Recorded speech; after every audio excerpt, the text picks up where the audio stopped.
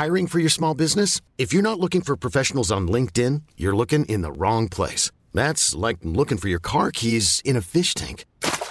LinkedIn helps you hire professionals you can't find anywhere else, even those who aren't actively searching for a new job but might be open to the perfect role. In a given month, over 70% of LinkedIn users don't even visit other leading job sites. So start looking in the right place. With LinkedIn, you can hire professionals like a professional. Post your free job on linkedin.com/achieve today. What's going on, everybody, and welcome to the Daily Transcendence Podcast. I'm G.O.D. And I'm Ray. And we're your hosts. Take a journey with us into the realms of some of humanity's most inner thoughts and theories about what lies before us and beyond the other side. Take a step back with us from the day-to-day heavy burdens of this constant evolving life. From awakening the collective, astrology, the spiritual divine, holistic health, shamanism, and quantum theory, to the frequencies and vibrations of our universe, history, religion, numerology, and so much more. We spend countless hours researching to bring you the breakdown of information from some of the greatest minds in these fields and even our own experiences. We're here to challenge your thoughts so that you can reshape your own minds and beliefs into ones that better serve you. We hope you enjoy the discussions about the supernatural and the ancient knowledge that we have become so fond of, and we wish to share with you so that it may also help you on your quest in this human experience we're living. Let the transcendence begin. Godspeed and share on. Like and subscribe to the Daily Transcendence on Spotify, Apple Podcasts, and many more. To show support for the show, we ask you to join us on all social media platforms, including Facebook, Instagram, Twitter, Patreon, and YouTube. There you can find more content, updates on new episodes, and more personal interactions from both Gio and I. We want to hear from you all and connect, so message us or email us at thedailytranscendence@gmail.com. As always, we entirely appreciate your support in allowing us to bring you this transmission. All right, welcome back to the Daily Transcendence Podcast. Today, we're here with the amazing Ann Wolhcke and Jax Atlantis. Anne is a historian and professor who specializes in the history of the Renaissance era and European Middle Ages. Jax is a 15-year plus spiritual leader who has studied tarot mediumship, ESP, remote viewing, and astrology. And we're having both of these guys on because we feel it's absolutely relevant to everything going on in the world. Not only are we obsessed with the astrological area of studies, but Anne's bringing another area that we're probably not we're not adept in, where it's history and how we're going to compare the astrology and history and how things are repeating. Because we've been talking about how we're going through these cycles, and these cycles tend to be naturally occurring. And there's a lot of people out there in the community that tend to think everything's a conspiracy, that everything is human, and that divine intervention has nothing to do with it. We barely hear anybody talk about that. So we're excited to have these guys on. We'll start with Jax. So Jax, how did you end up here today, buddy? Well, it's definitely a long story. I'm trying to think of the short way to tell it. I suppose, I've always been interested in the occult. I've always been interested in spirit. I've always been interested in, ESP. I would say it really all began with mediumship. That was the first thing that really opened up for me when I was young. And that led me into learning about tarot. And I learned about tarot in a very sort of academic way from my mom. She was the one who taught me. And that was when I was 15. And then I slowly started to really get into astrology and mythology. And I started to notice all these, cross sections where they were connecting. And I got into philosophy as well. And then what really happened is at about the age of 27, that was the point at which I was like, I need to leave behind this, classic 9-to-5 situation because I'm so dispassionate in that, arena. I don't feel that I'm, my most useful self. I don't feel like I'm my most honest self either. And so I left it behind and I just, I went online and on Facebook originally, and I started going live and doing tarot readings and talking about astrology. And I started working for High Vibe TV for a long time. And essentially just started, going out there. And now I work on YouTube. I create some videos on YouTube, TikTok, and I have a website, jaxatlantis.com, where I teach people how to do astrology. I did readings for a long time, but now my entire focus is just on teaching people how to do astrology. Beautiful. And that's actually how we found both you guys, was High Vibe TV. It started with astrology for us, which was huge. So, and take the lead. Introduce yourself. Okay, well, I'm Ann Wolhcke, and I stumbled upon the three of you through High Vibe TV also. I had actually gone to an event at the TV studios over at High Vibe with my mom, who is the one in my family who was always into astrology and spirituality. And she had introduced me to the Leo King because she's a Leo. I think that's how a lot of people stumble upon the Leo King, and it has to do with Leos. And I remember, I don't even know how this happened, but sort of all of a sudden, this person came leaping across the studio to me and saying, "Your birthday's October 19th. My birthday's October 18th." And it was Jax Atlantis. So this is how I got to know Jax, but he was speaking at the event that I happened upon. And I guess I found out from talking to David Palmer there at that event that he had a real interest in history also. And we did some shows on history and astrology, and I don't know, the rest is history. And here I am. I don't know what else you asked. So please feel free to ask more, but I do have to correct that I'm not a medieval historian, because real medieval historians would know a lot more about the Middle Ages than me. I focus more on 16th through 18th century. Okay. Got to correct the details there. Yeah, Gio. Gotcha. Yeah, that's on me, that one. So how did you get into, like, you know, really finding your place with history and the interest in it? Like, was that always like a thing, like, for you? You know, my dad was a history major in college, and my parents both, you know, I grew up and was born in California and grew up here. And when you're from California, you think that you don't have a lot of history here, because all the history they would teach you in schools was all about back east, where you guys are from. And, you know, that was where the real history was.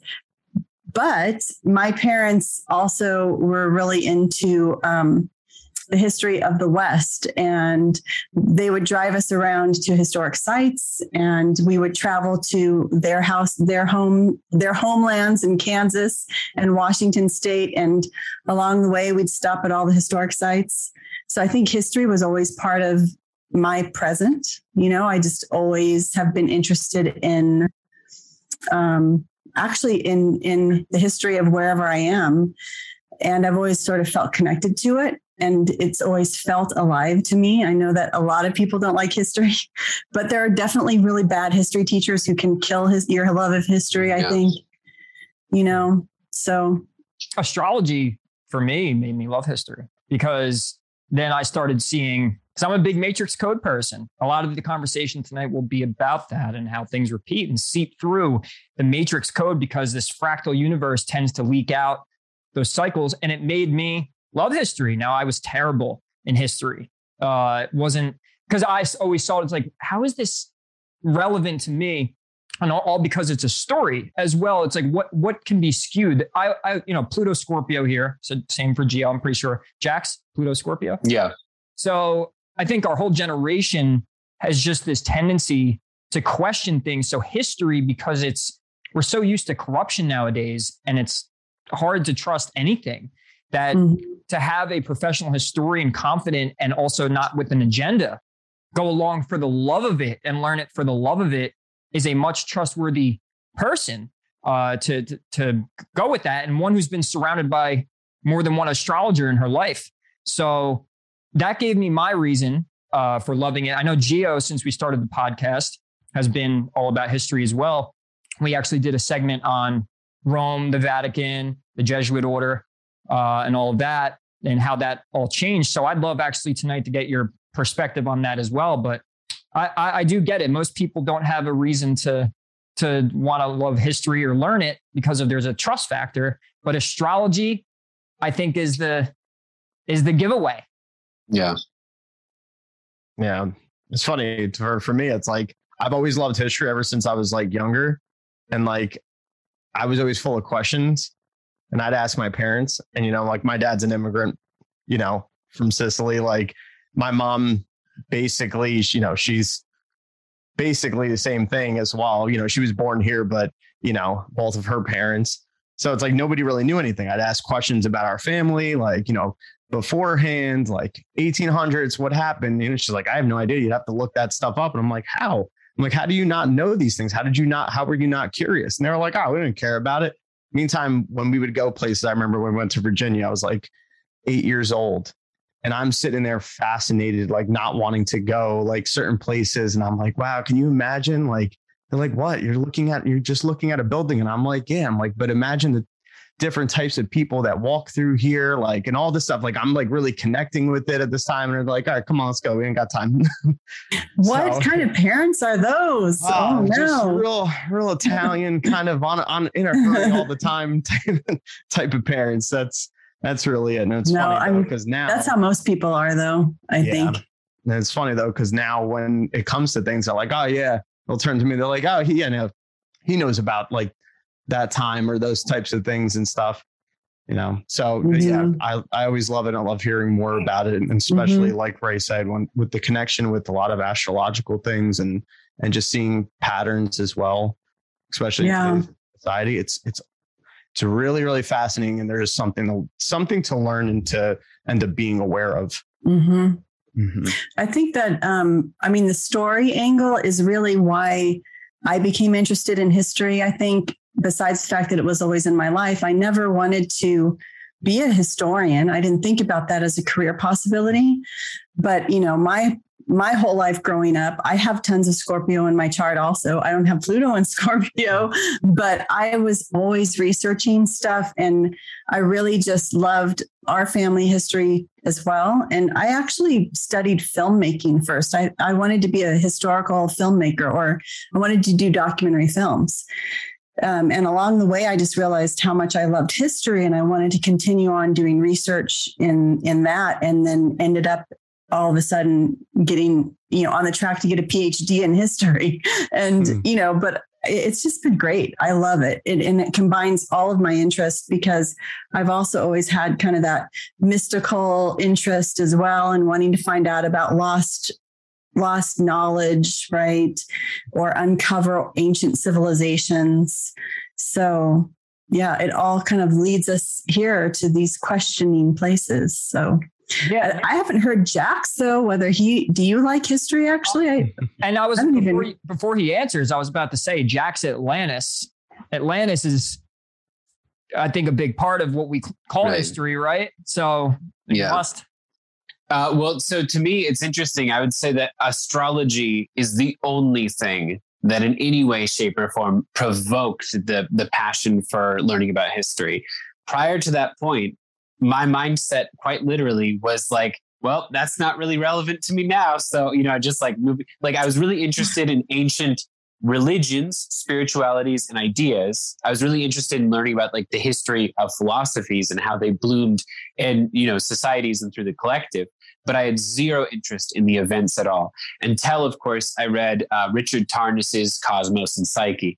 And that book is the number one like historical astrology book that I would recommend to everyone who's ever even considered, like maybe I'll, be interested in astrology. Maybe I'll look at it, read that book, and he'll walk you through all of these placements of Uranus and Pluto, of Neptune and Pluto. He'll go over all these different cycles, and it's utterly mind blowing the amount of stuff that he compiled. He compiled so much data about historical events in connection to that. And so after reading that, I was like, okay. And it's funny because I purchased the book right when it came out, years before I actually read it. So I had this book sitting on my shelf for years, and then I finally opened it and I was like, oh my God, I should have read this sooner. So it's Cosmos and Psyche, Richard Tarnas. It's a really amazing book. Mm-hmm. Wow. Yeah, I read Dean Rudyard. He had a book called Astrological Timing. That was my first insight. And on top of what ended with David Palmer, with the episode 1 of that history show you guys did. You talked about History in the Stars. History in the Stars, right? Yeah, with the King James Bible. Right. Right. And so that also sparked it. And then the whole thing with the pandemic, Saturn, Pluto conjunction, and how that tends to re-spark up a plague every time. And it's like this very weird, cryptic way of the universe saying, hey, time to clean out what isn't useful anymore. So yeah, and that's seeing that it goes right along with what we were talking about in the past few months with the Matrix Code and how, a lot of people with history, and like myself, I know I could probably speak for a lot of people, they'll read history and it's like how Jack said, is this relevant? That's one. And two, it's like, should I believe it? Because we've, and I'd like to get your insight, Ann, on this, is in the past, say 100 years, maybe a little less, that there's been a lot of skewing with history and what they tell us. Is that true? What do you mean? Like that they don't tell us the whole truth, or? Yeah. Like history books, I tend to, I've fallen upon a lot of like the mud flood, Tartaria, stuff like that. The people tend to be finding a lot of information about, say, even in the past, say 400 years. I'm not mentioning when I say the past 100 years, I say the history books and what they've told us up to that point. Like, can it be limited? Can it be skewed with? Is that possible? And as a historian, can you reflect on that and see that maybe they have changed things? Well, history is always shifting and always changing. I mean, that's part of what you learn when you go through history training, is all about perspective and how to read documents actually every time reads historical documents differently. So if you think about the time of the ancient Romans, they were writing histories, and actually for a completely different reason than why we write history today. I all of a sudden started to think I was muted. Sorry. But I was like, oh, great, I'm pontificating and I'm muted. But for the ancient Romans, or maybe even the early Christians, history served a purpose for being exemplary. So it would give people these models of virtue for you to live up to. And so the only people whose stories were virtuous, of course, were the really well-known, noble people in society. And so, I could go on about, the first historians and when they started to think, hey, maybe we should capture other history and talk about what actually happened in the past.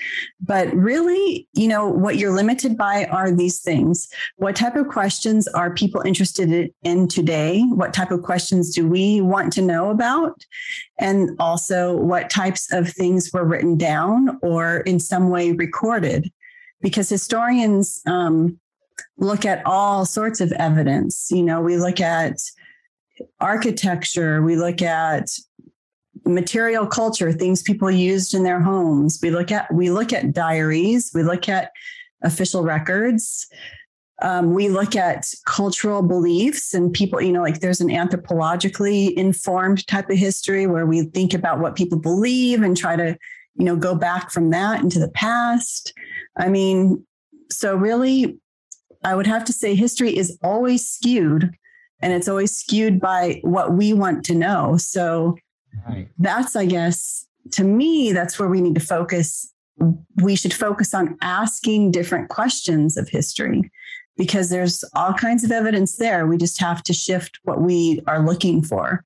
I love that. I love that, because I bring that up because we're going to be talking about the Salem witch trials, not only through what you know about it, also what Jax maybe can bring to the table about the astrological events maybe surrounding that. Also I don't know if you're, I'm pretty sure you know the United States birth chart and all of that, Jax. So, I mean, a lot of it had to do with, because I looked into this a little bit with the Neptune.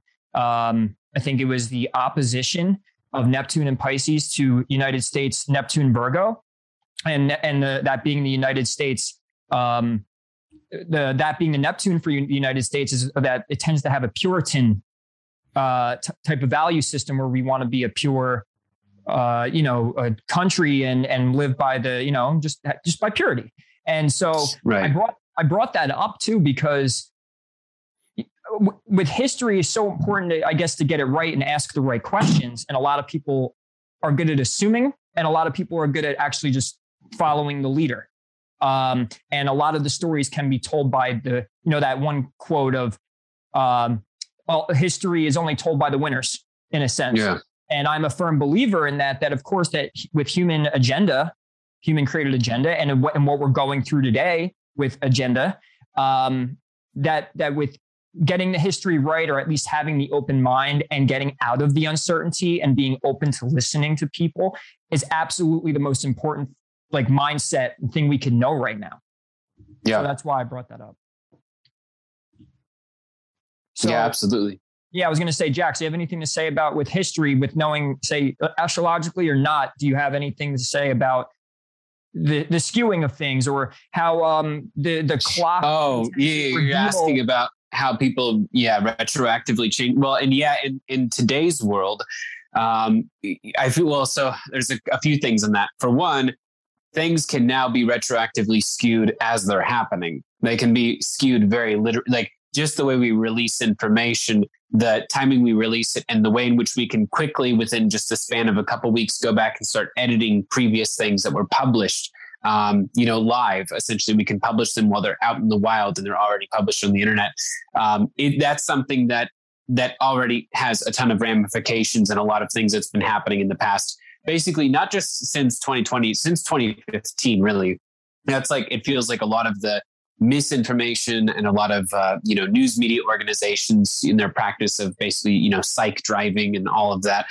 That's been something that's been going on for years in many different ways, but it's really accelerated all of a sudden with the internet. But I would say one big thing is that I think Neptune gets a lot of the brunt of what Neptune and Uranus are up to. I think when we look forward and we also look back and we're trying to edit how we think things are going to go, basically that if our system stays as is, we're heading towards pure turmoil and it's pure dystopia, or these other guys are going to take over and it's pure dystopia in this other way. And also, of course, looking back that it was dystopia, that's what we come from. All of this is all problematic. It's all an issue. And that feels incredibly dishonest. And I would say Uranus essentially is willing to bring up influence into the collective and to influence a conversation. Like, for instance, Uranus Taurus right now no one is being forced in any way to talk about socialism versus capitalism. However, Uranus Taurus has the influence of the conversation. What belongs to you? What should belong to you? What belongs to us, right, as a society? And, in Uranus and Aries, there is very much all about the revolution of the individual as well as the revolution of masculinity. And the way that we're going to talk about that in a few years from now is going to be really interesting. And I feel that, and this is sort of going on a rant, but in the present day, it kind of feels as though so much has happened over the last 5 years that we're not ever going to go back and talk and like fully address what happened. And I believe with Uranus Gemini, we absolutely are. I think Uranus Gemini is going to be 8 years straight of rehashing everything that has happened from 2015 to now. And that it's going to be really interesting. So the word history is to me evolving. It doesn't, we sort of can't have a history of what happened now through 2010 because of what we are now aware of is false that we were told. Like the amount of things, I'm not talking about conspiracy theories. I'm talking about things that have just been confirmed.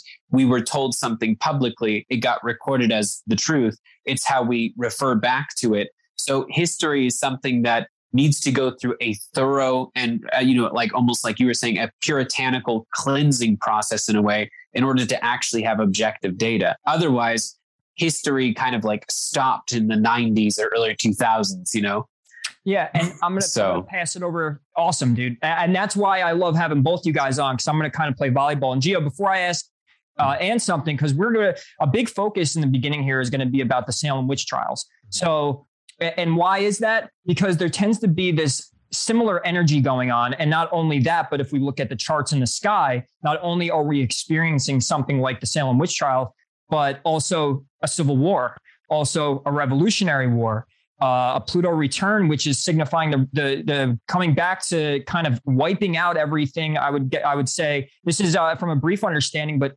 kind of a death and rebirth of a country. And its values, right? And its value system, because Capricorn is its second house. So Gio, before I ask Ann anything, do you have anything to add on to that?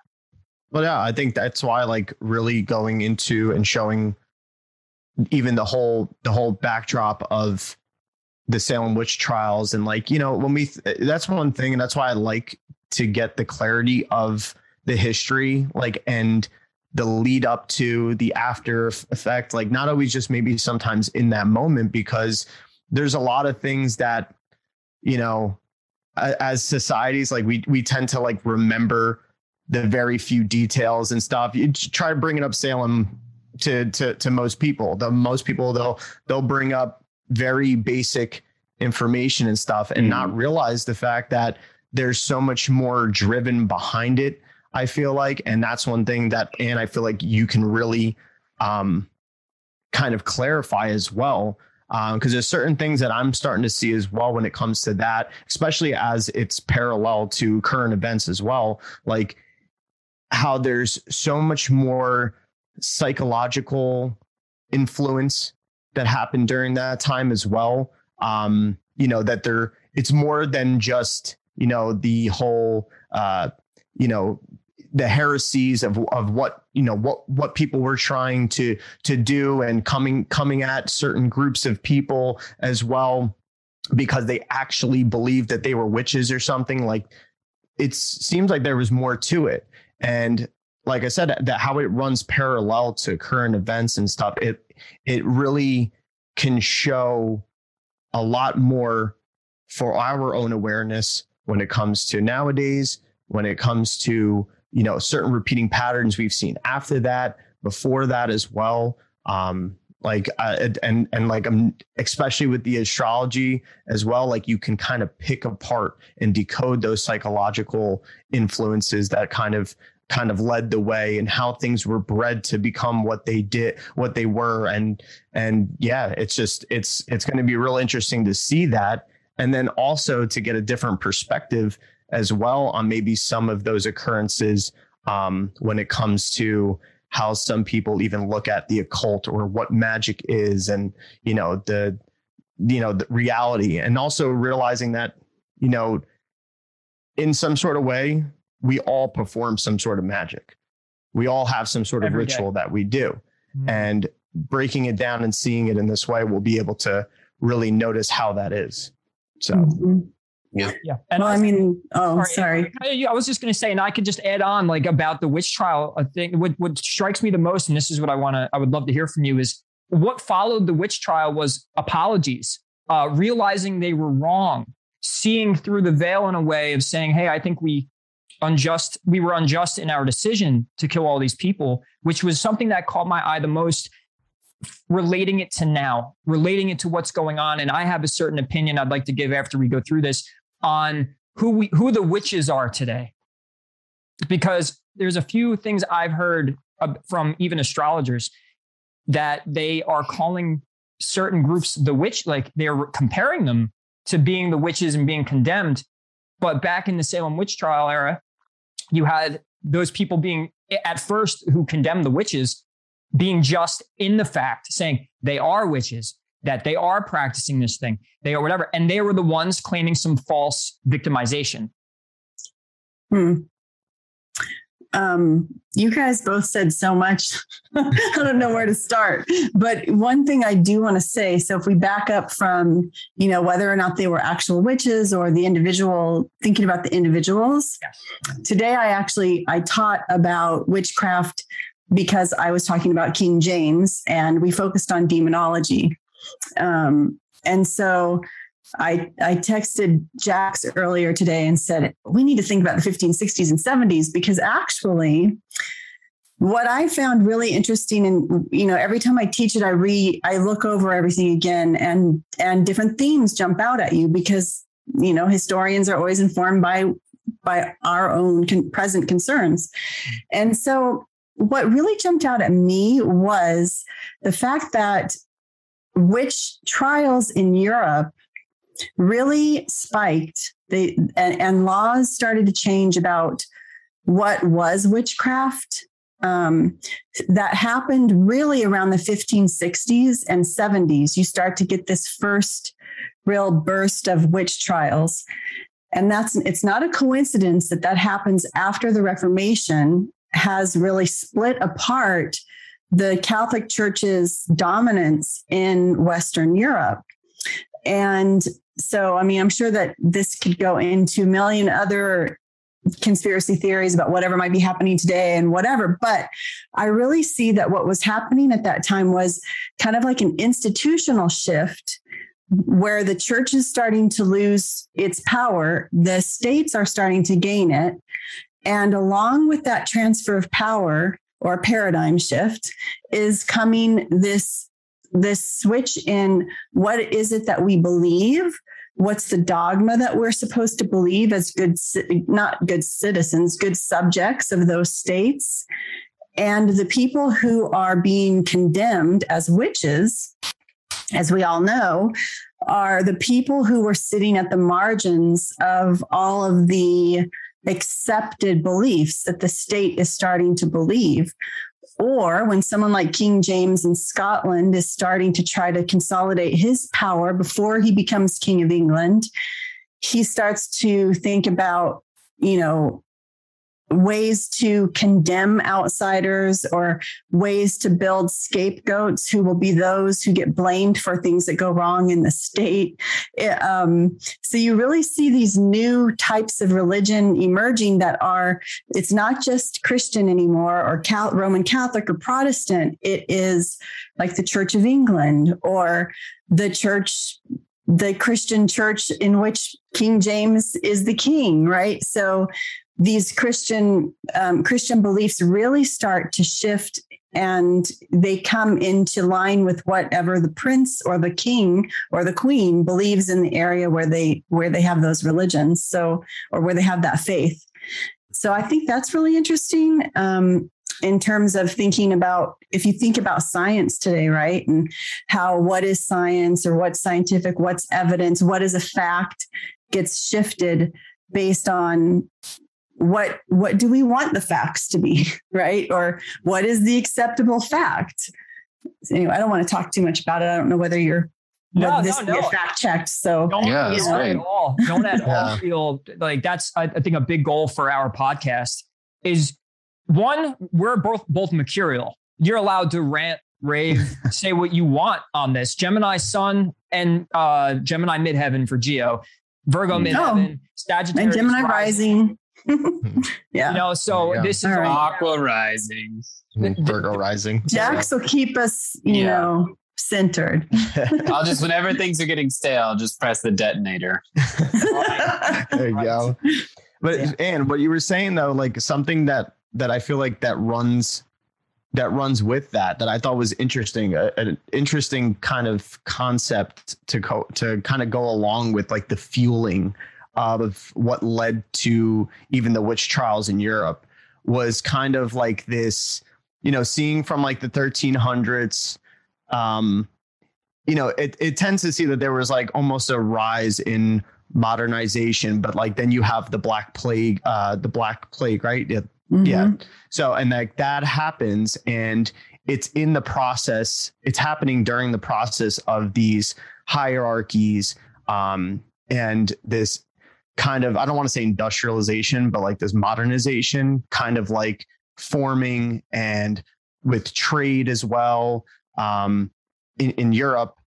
And it seems as though like there became like a labor shortage, because of a lot of people obviously getting sick and a lot of people dying as well. And it's like business needed to continue as usual. So therefore it's like the people that were able to work, almost like they start demanding for higher wages. They start demanding to, hey, you need people to work. So now I'm in favor of being able to be like, hey, you need to pay me more.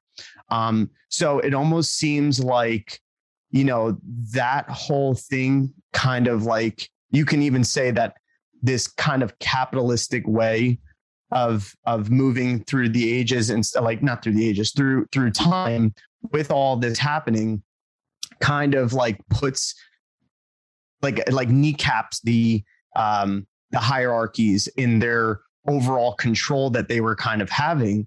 So doesn't it seem like in a way that was a good way, especially with religion and the churches and stuff, being able to kind of like go after and attack some of these heretics and kind of pin people against each other as well, to kind of create this divisiveness, like in a sort of sense. Like there's more to say on that as well, like where it's kind of like this was like the fuse that was lit, and then, you know, therefore you have like the rise of peasants and workers, and it's running parallel with the modernity and capitalism, along with the conquest of the New World then eventually, and then the rise of slave trade.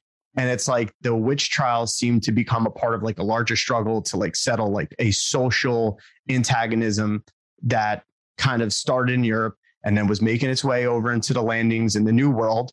And then the class systems were being created there. And then it's like there's a conflict of interest between the workers and the people that wanted to start new and work less with higher wages, while the bosses wanted workers to work as much as possible for as little as possible. So it's like this inner logic of kind of being like, hey, we can find a way of using what we have already, whether it's religion and, you know, there was already the heretics like being spewed out of being like, hey, this person's going against the church, this is going against this type of status quo as well, and fueling it. And then especially attacking women, almost like for their own fertility and the own knowledge of their own reproductive technology, basically. Like, do you have like a certain sort of way of like that kind of comes into play? Well, I mean, you went over a lot of history. So you kind of ended up in the 19th or the high 19th century sort of. But I think what's interesting, you started by talking about, let me think about like, okay, so the Black Death. Mm-hmm. And when the Black Death came around, a third of the population was wiped out in Europe. And what that did, though, was it actually created wages because people were mostly tied to the land. They were serfs and peasants. Mm-hmm. And so, in order to get people to do the work that needed to get done so that people could eat, right? Because it's a subsistence economy. Yeah, you had to start paying wages to tempt people to do extra work on top of maybe doing their own farming. Mm-hmm. And so that actually is sort of the beginning process. Like if you looked at the development of capitalism, if you want to look at sort of a Marxist view, that's where capitalism begins, is after the Black Death. But we don't have to look at it from that perspective because it does shift a lot. And also it allows people to start to question the church for the first time.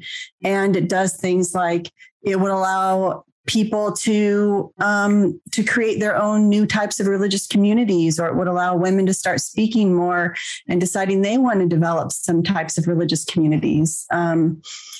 So it does shift a lot about society, and over many, many years, that gradually allows then sort of the kings and princes, the heads of state, to step in and to be able to take more control of religion and to take away the control of religion away from the papal authority in Rome and try to locate that more in their own state, whether it's just protecting the Pope's right to be able to continue to be the head of the church, right? Because he's political as well. He's got armies as well, having to protect his own interests, or it could be breaking away from the church and creating a completely different church. So it really kind of fractures a lot. And then it's at the point where I'm trying to think, there were always inquisitions and things like that for a long, from the late Middle Ages. But what starts to happen is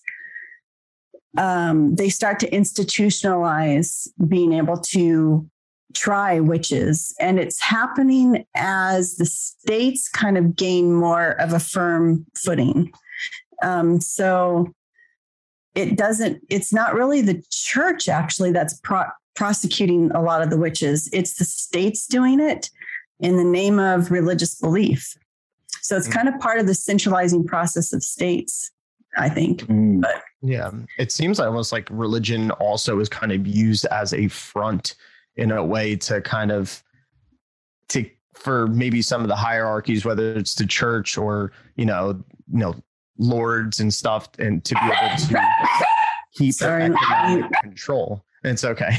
To keep their like economic control in a way, because they just kind of seem like to be riding, the religious bus of, what you can and what you can't do, especially with everybody breaking off and seeming like they're almost losing control. There's not really like a united front in Europe, and that's in that sort of sense.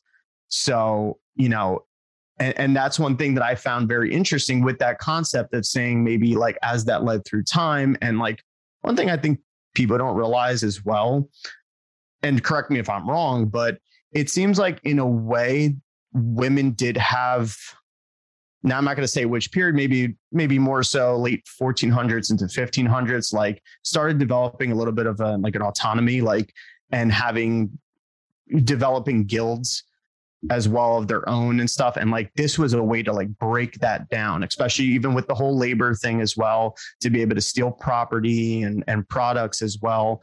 And then be able to convince and influence even the men to kind of like have a divide with women as well, especially when it came to wages and basically what they can and can't do as well.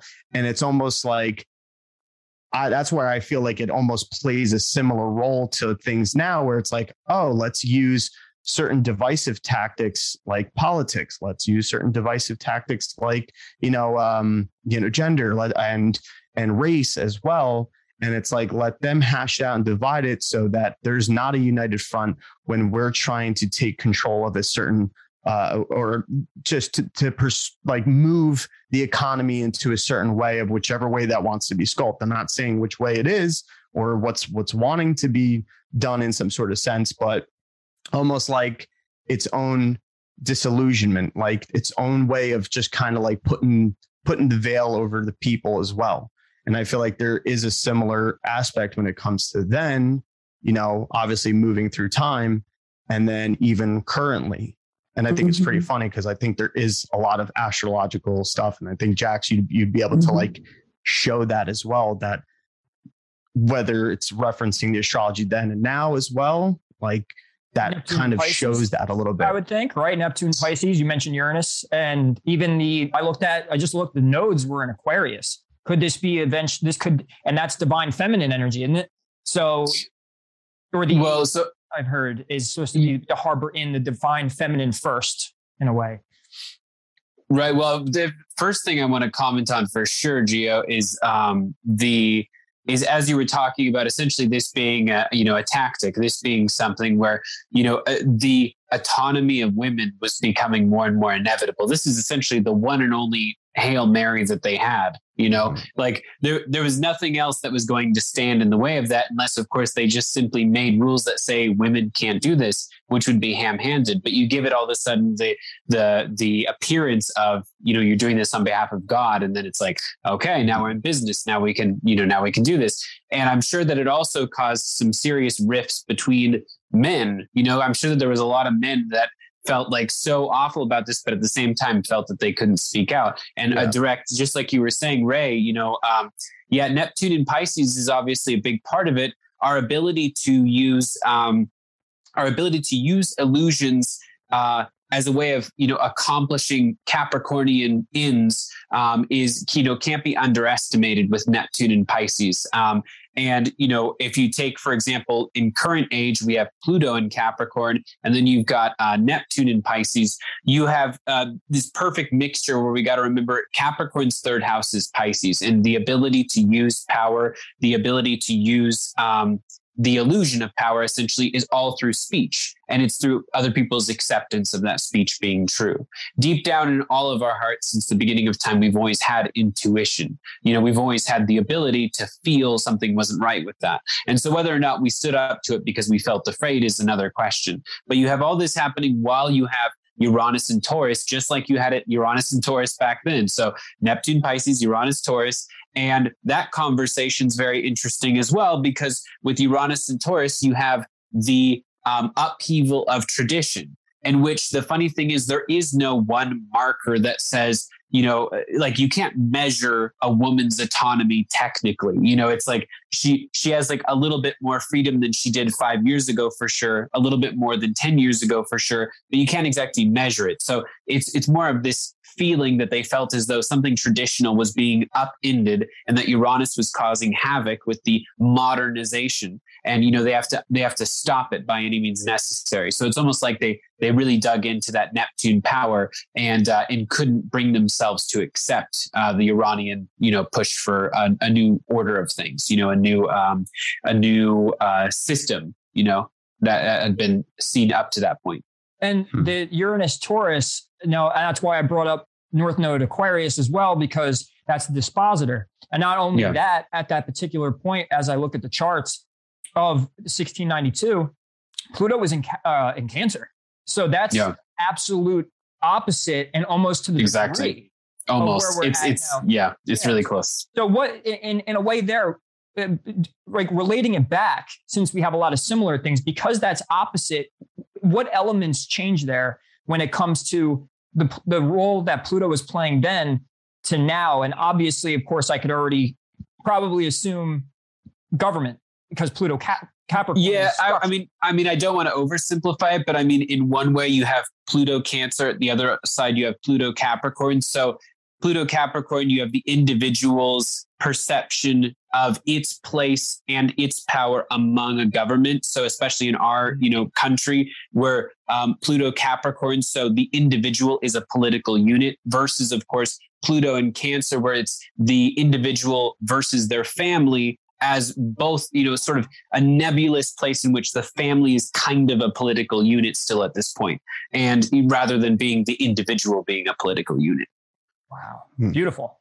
And so then you can totally see it then. Obviously, there was a lot of interruptions within the family at that time. And probably in this era, that plays a huge part with state and church and the condemnation that's being experienced through that.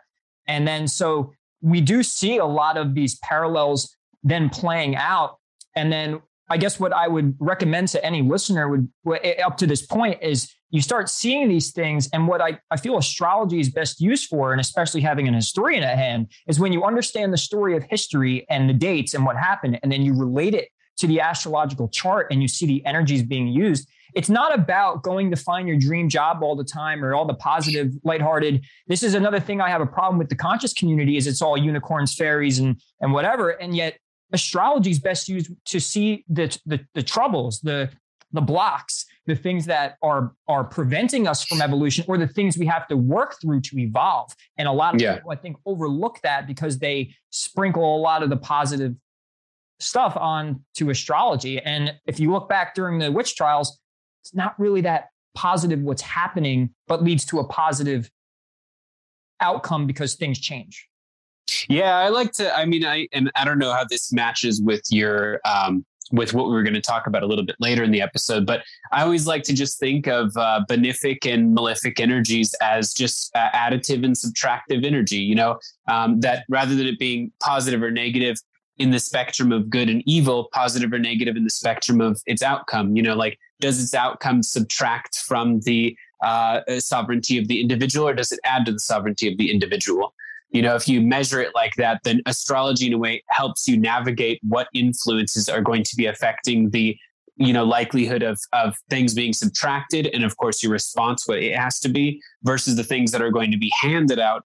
And in what way are you going to keep things conservative or be your own subtraction mark to keep things balanced?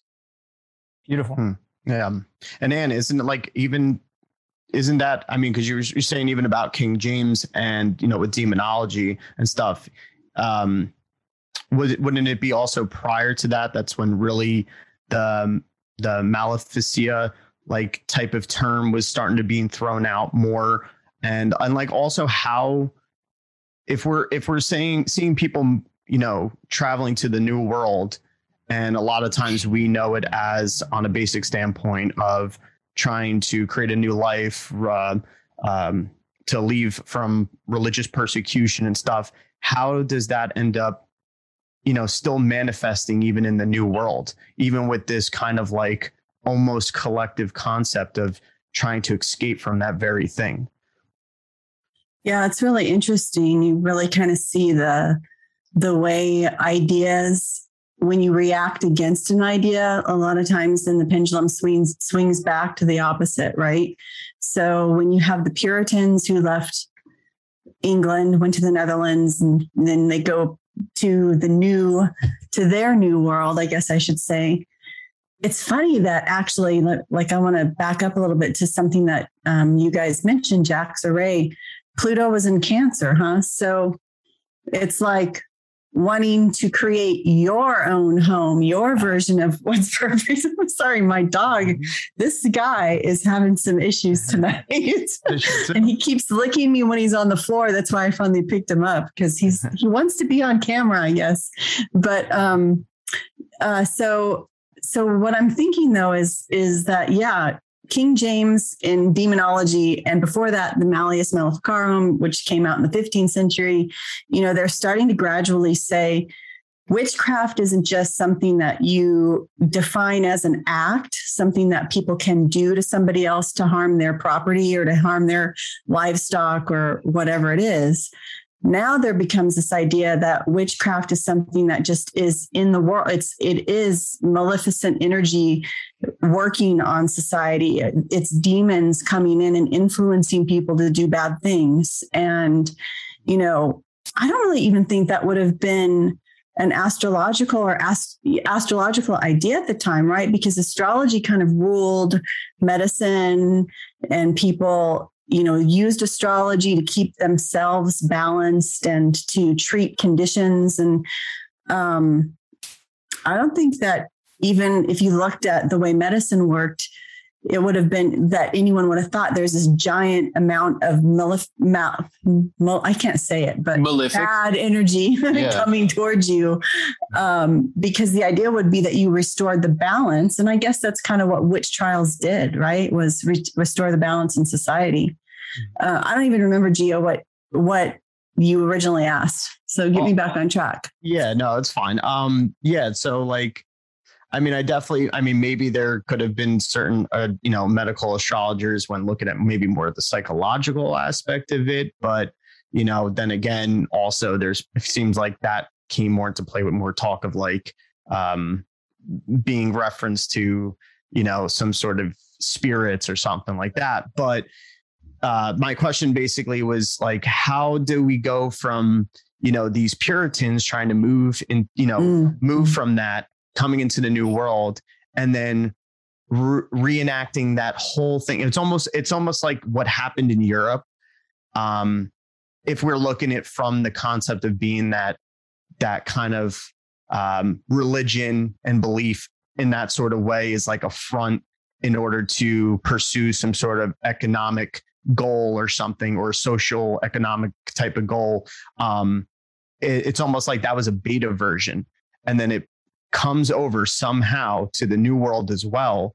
And it's almost like that even gets enacted on the indigenous people as well.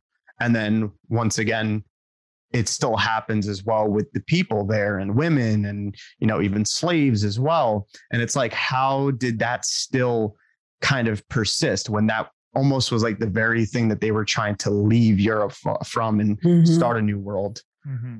Yeah, because what I would say is they started their new community in such reaction against where they'd come from, that it was the problem since the beginning of the 17th century sort of was trying to figure out what was going to win in society. It was taking sides in terms of religious belief, and then people believing, okay, they can believe this, but we can move somewhere else and we'll set up our own society where we can believe what we want to believe and nobody's going to tell us what to believe, right? So, of course, they take that with them over to Salem by the 1690s.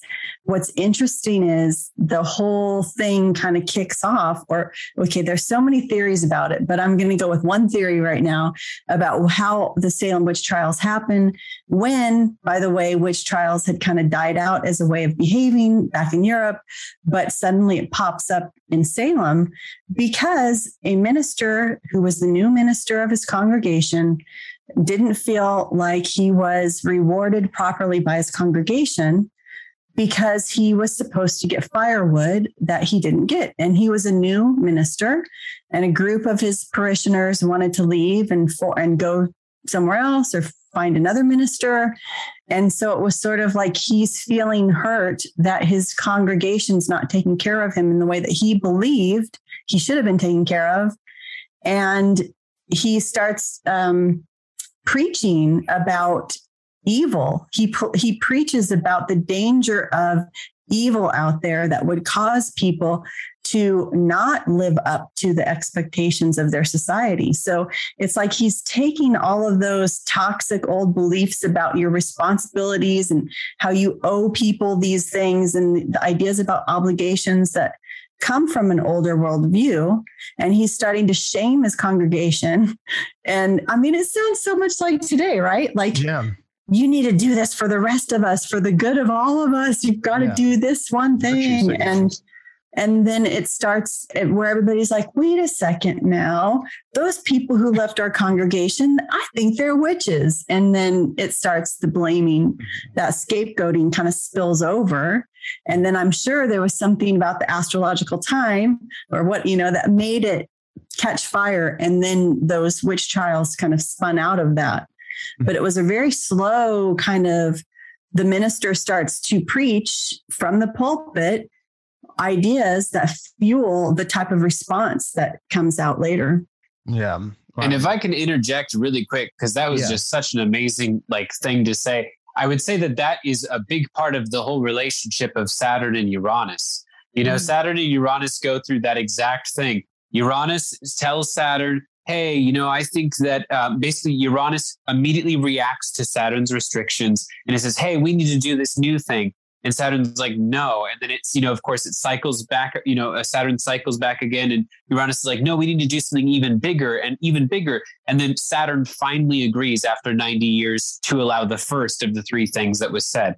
And so what's interesting about you talked about the reactionary energy of leaving and then not knowing exactly what to do. And that's what is happening so much currently. That's what's been happening so much in the last 5 years. Oh, you guys, all we got to do is just tear down the government and just create a new one. It's like, do you have any idea the vacuum of power that you leave open when you just tear things like that down? You can't do that in a reactionary way, even if you're correct that it needs to be replaced or changed. You're absolutely correct. Things aren't perfect. They must be better. Right.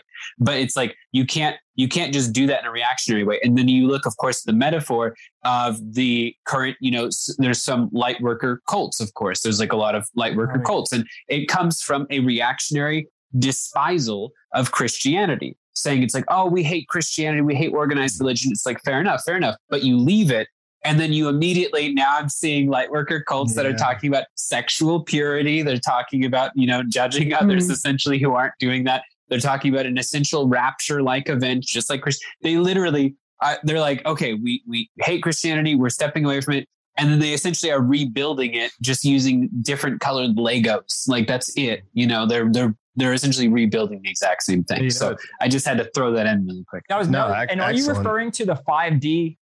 When you say rapture and how... Well, it's like which one? Because now in the past 3 years, there have been several branch offs from that. So I might be saying that, and I probably am, but it's like it literally just with how quickly these cults are rising and falling, it's hard to even keep track of exactly which one. But there's the rapture event, which leads to pure ascension of divine goodness. And then there's the rapture event of, the exact opposite, of course. There's the rapture event where then, the aliens take some of us. Like it just literally, it's so many different branch offs, and it all equals though the rapture that you would expect from Christianity that has been, said since, the hundreds and thousands of years.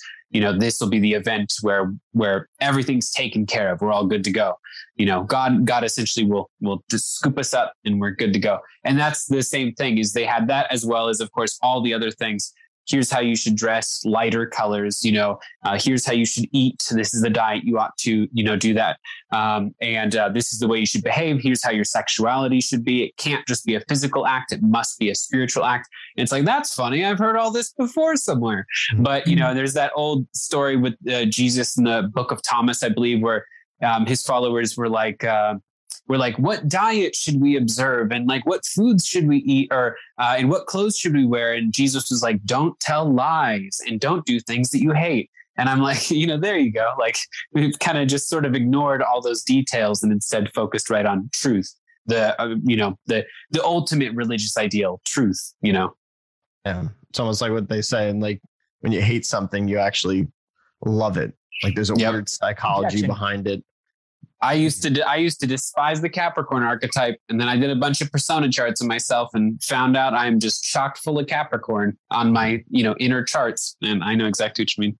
Yeah. It's almost like you're giving power to that very thing, even with your despising of it. It's almost like you're giving that attention to it, that energy to it, which goes along in a lot of what we have constantly been saying on the podcast about pendulums and rituals and, whether they're conscious rituals, whether they're unconscious rituals and stuff with like, whether we know what we're partaking in. Like I said before, anything can be a sort of ritual and type of spell being put. But what's crazy about the witch trials is that like, when you really look at it, maybe even from a simple standpoint, especially with the church and the hierarchies at that time, it's like this sense of greed and ownership from more so of the hierarchies and control and stuff. It's like this pursuit in monopolizing.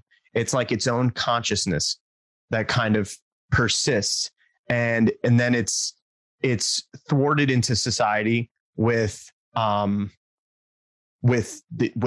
religion. It's kind of using the front or religion as the boat to kind of like go inward to it, to bring it out and spread it amongst everybody to pursue it as well. And then it's like that same type of consciousness kind of like it grew even more. And then, like you said, when it goes over to the New World, then even what you were saying about the minister, it's like he wanted to get his share. He wanted to be given back to, for what he's doing. He wants some sort of compensation as well. And it's like this sort of wanting a reward, or, it almost is. It's this type of greed, of wanting something in a sense. And it's like that same consciousness kind of clicks back on. And therefore you go through the same lens of how am I going to get my way? How am I going to be heard in a sort of sense? And then therefore I'm going to push it in this way. It's like, where did he learn that? Where did anybody from that time to kind of make those accusations and to push that influence in a certain way? Where did they learn it from? It's almost like it was his own developed consciousness, kind of like how we speak about the whole egregores thing, that it's like it becomes its own entity. And therefore it's been fueled enough by many different souls and as well, and kind of can become its own thing and almost brought back to life. So it's like kind of where I'm seeing that. And then like with that concept, I'd like to see how maybe even that, say if it was that type of consciousness on its own that kind of developed, how that would be shown in the astrology, and how it would be shown from maybe more so of those earlier times back in Europe than to kind of like being reignited again in the New World. Yeah, it's like the astrology for me, after learning this concept, was very much, it's like the list of channels, like the channel guide. It's like almost like this is the energy that's floating around. It's almost like what you would call the egregore, or this available consciousness that tends to float around in the ether. And then, of course, depending on not only the country's chart, not only the individual's chart and all of that, but just even people I always felt that were more awake were able to transcend the stars in a way, in their own way, and evolve through it, opposed to the people who are unawake that actually abide to the stars and play out the story for the ones that happen to pop up awake and they say, oh, wait a minute, like there's something going on here in the ether. There's some sort of consciousness available. And it would even make sense with the new age and the awakening that we're experiencing, because this Uranian energy, this Aquarian energy is very at hand. And anybody who happened to bust through the barrier and is seeing through it are the ones to harbor in the new ideas, or the new, almost able to observe and look back on history and say, well, wait a minute, there's a mechanism here. There's something that's going on that gets people, most people say it's spells, right? that there's occult. These are occult magic, and that's part of the conspiracy of the dark cabal and the Illuminati and the Jesuits and all of that. But Gio and I both think that has a lot to do with the consciousness at hand, meaning these people kind of play a part because they must be a little asleep to their consciousness in a way that the stars are influencing them. But then as we have more awareness and we gain this knowledge, that we have now the ability to navigate this sea of energy and like set our sails the way we want it. And then when we see a storm coming, we can sail through it if we have a strong enough ship, or sail around it and stuff like that. So back in the times of the witch trials, I just felt like most people this consciousness wasn't available. This awareness wasn't available. This is like the universe is giving us a recorded moment in time to where we can now use that as a reference point to now when we're awake to say, whoa, we did this already. And now we know we could, being conscious and aware, we can now do things differently. But it's going to take understanding what we did first, which creates the value of history. Right. Yeah. That's amazing. And it's almost, it almost inspires this idea that it's like the shifting into the age of Aquarius means that the internet was a gift from the divine in a way, as the only stone tablet that could possibly set us in the right direction by having the room in order to show us all that has happened previous. Whereas the last shift from the age of Aries into Pisces would have been, literal stone tablets, or would have been, oral tradition. Yeah.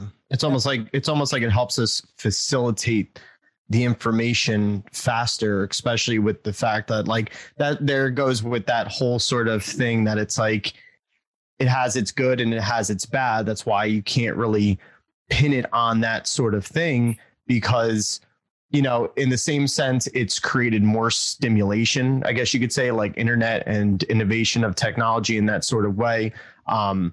It's created more stimulation for us. Therefore, we are moving a lot faster. Things are occurring a lot faster, and it's almost like we're moving through time a lot faster, but it's like because we're processing information fast as well, that we're able to keep up with it, that we're able to kind of be able to like move time as well. And it just like, and like one thing that I would like to like see now, because, like I said, there's a lot of basic understanding when it comes to, say, something like the witch trials as well. A lot of people don't think about, I feel like, unless like, if you are a historian as well, or a history buff, like a lot of people don't look at the precursors as well. Or even the after effect maybe too. And I would like to see like from like, and like, what happens after, that kind of event kind of like, something kind of like it dissipates off, and where society kind of heads in that sort of sense. I mean, I know we start getting into the 1700s as well, and kind of maybe what goes on then, but like where it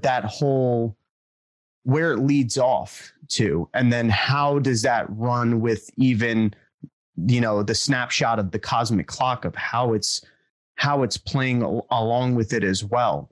And basically so that we can even see a potential of maybe a reoccurrence of maybe looking ahead for ourselves now. If we're seeing a lot of this comparative stuff when it comes to those times and now, it's like maybe we can see a little bit of what to expect, maybe be better aware. Like you said, like where Jax, you said it, how we're kind of like we're going to be looking over a lot of the information. It's not like something that we're just going to let slip us by and stuff. So we're going to be looking at it over a lot. Like, how do we make sure with looking at the history of maybe the after effects of, say, something like the Salem witch trials? It's like, what kind of goes on with that? And then how do we look into the details of that, along with look into the details of the astrology to kind of better see maybe what the pattern is and how to go about it? Mm-hmm. Yeah, well, I think a big part of it, comes down to Uranus Gemini. Absolutely. Like, that's one of the things that Ray had been talking about, the apology that happened right after the witch trials and the, essentially the conversation that opened up, and you had mentioned that as well. And I think that's a big part of Uranus Gemini, which we might not necessarily think of. We might immediately, think about how Uranus Gemini is going to be a lot about the new inventions in mobile technology. That's going to be one of the biggest things, of course. A lot of our finances happening, of course, from our phones, and well, technically there'll be phones / tablets / computers. There's not the time that we're in right now, while they're still all separate objects, is like getting really close to being done, because they're about to be all universalized. But the conversations that are going to happen is because Gemini is the classifier. Sagittarius relies on the collective wisdom and essentially looking back multiple generations, and the wise ones have always said this, this, and this. Gemini wants to classify things. It wants to hear what has happened and then classify it. And so there's good and bad to that. So Uranus Gemini is going to be 8 years straight of looking back at what's been going on in these last couple decades and rehashing them out and trying to call a spade a spade. That's going to be like one of the biggest things. The problem with that, of course, is that there is going to be some misclassification. I think there's going to also be some people that almost are, basically trying to say like, yep, this is true, that was wrong. Let's just get over it. And it's like, as a nation, we kind of experience that a lot, but of course, globally, that's something that's being felt across the world. But essentially, conversation is going to happen in really interesting ways. I immediately was just thought of that app. What's it called? Clubhouse, where there's a bunch of people talking live.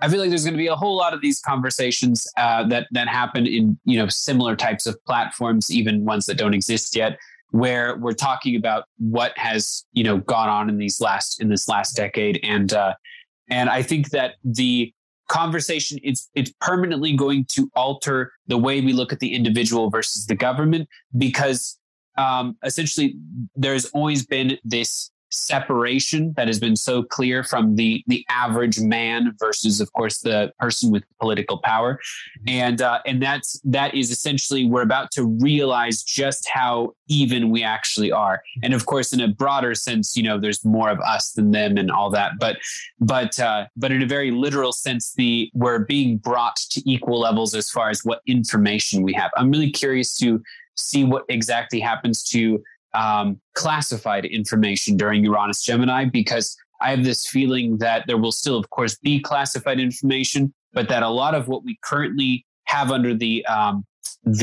restrictions of this is classified info is about to be much more public, because it'll have to be for some reason. Mm-hmm. Yeah. Right. No, I just want to know, is there going to be any sort of major planetary opposition that would be significant, like in Sagittarius, to that, that Uranus being in that kind of like 8-year stance?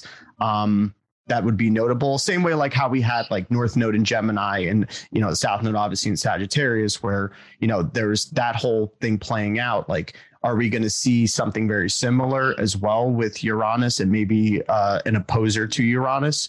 That'd be significant. Well, so there's definitely going to be, so Uranus is going to transit, and of course, so it's going to transit, it's going to conjunct its own North Node, and it's also going to oppose its own South Node, as well as there's another opposition that happens that is pretty important. Oh, the South Node of Jupiter. And so I'm a little bit interested. So basically, I feel like things are smooth sailing for the first 5 or 6 years. As we get to the last couple years of Uranus and Gemini, though, things are going to get really interesting, because it feels like that's our opportunity, a couplet of years that are essentially a big opportunity for people to not fall back onto the way things were before, or to not allow a single rock to be, overturned. Like we have to allow everything to be seen clearly, because if we accept some of these things being kept secret again, it feels like, it's of course inevitable. It's just like how the shift from the age of Pisces into the age of Aquarius, I try and tell people all the time, this is merely the next opportunity. Age of Pisces was an opportunity. Age of Aquarius is not the Band-Aid. It's not the fix-all. It doesn't take care of anything. It's merely a new type of opportunity. It's a new octave of looking at, the universe and the way that the universe is looking back at us. Age of Pisces was all about, will you or will you not be able to experience your, individual connection to spirit or to the divine itself? will you, be tempted by dogma? Will you be led by dogma? Will you use dogma? And now we're moving into all of a sudden a synthesis of science and spirituality that I think Uranus Gemini is also going to be a big part of the legitimization of astrology, or I should say the re-legitimization of astrology in that 8-year period.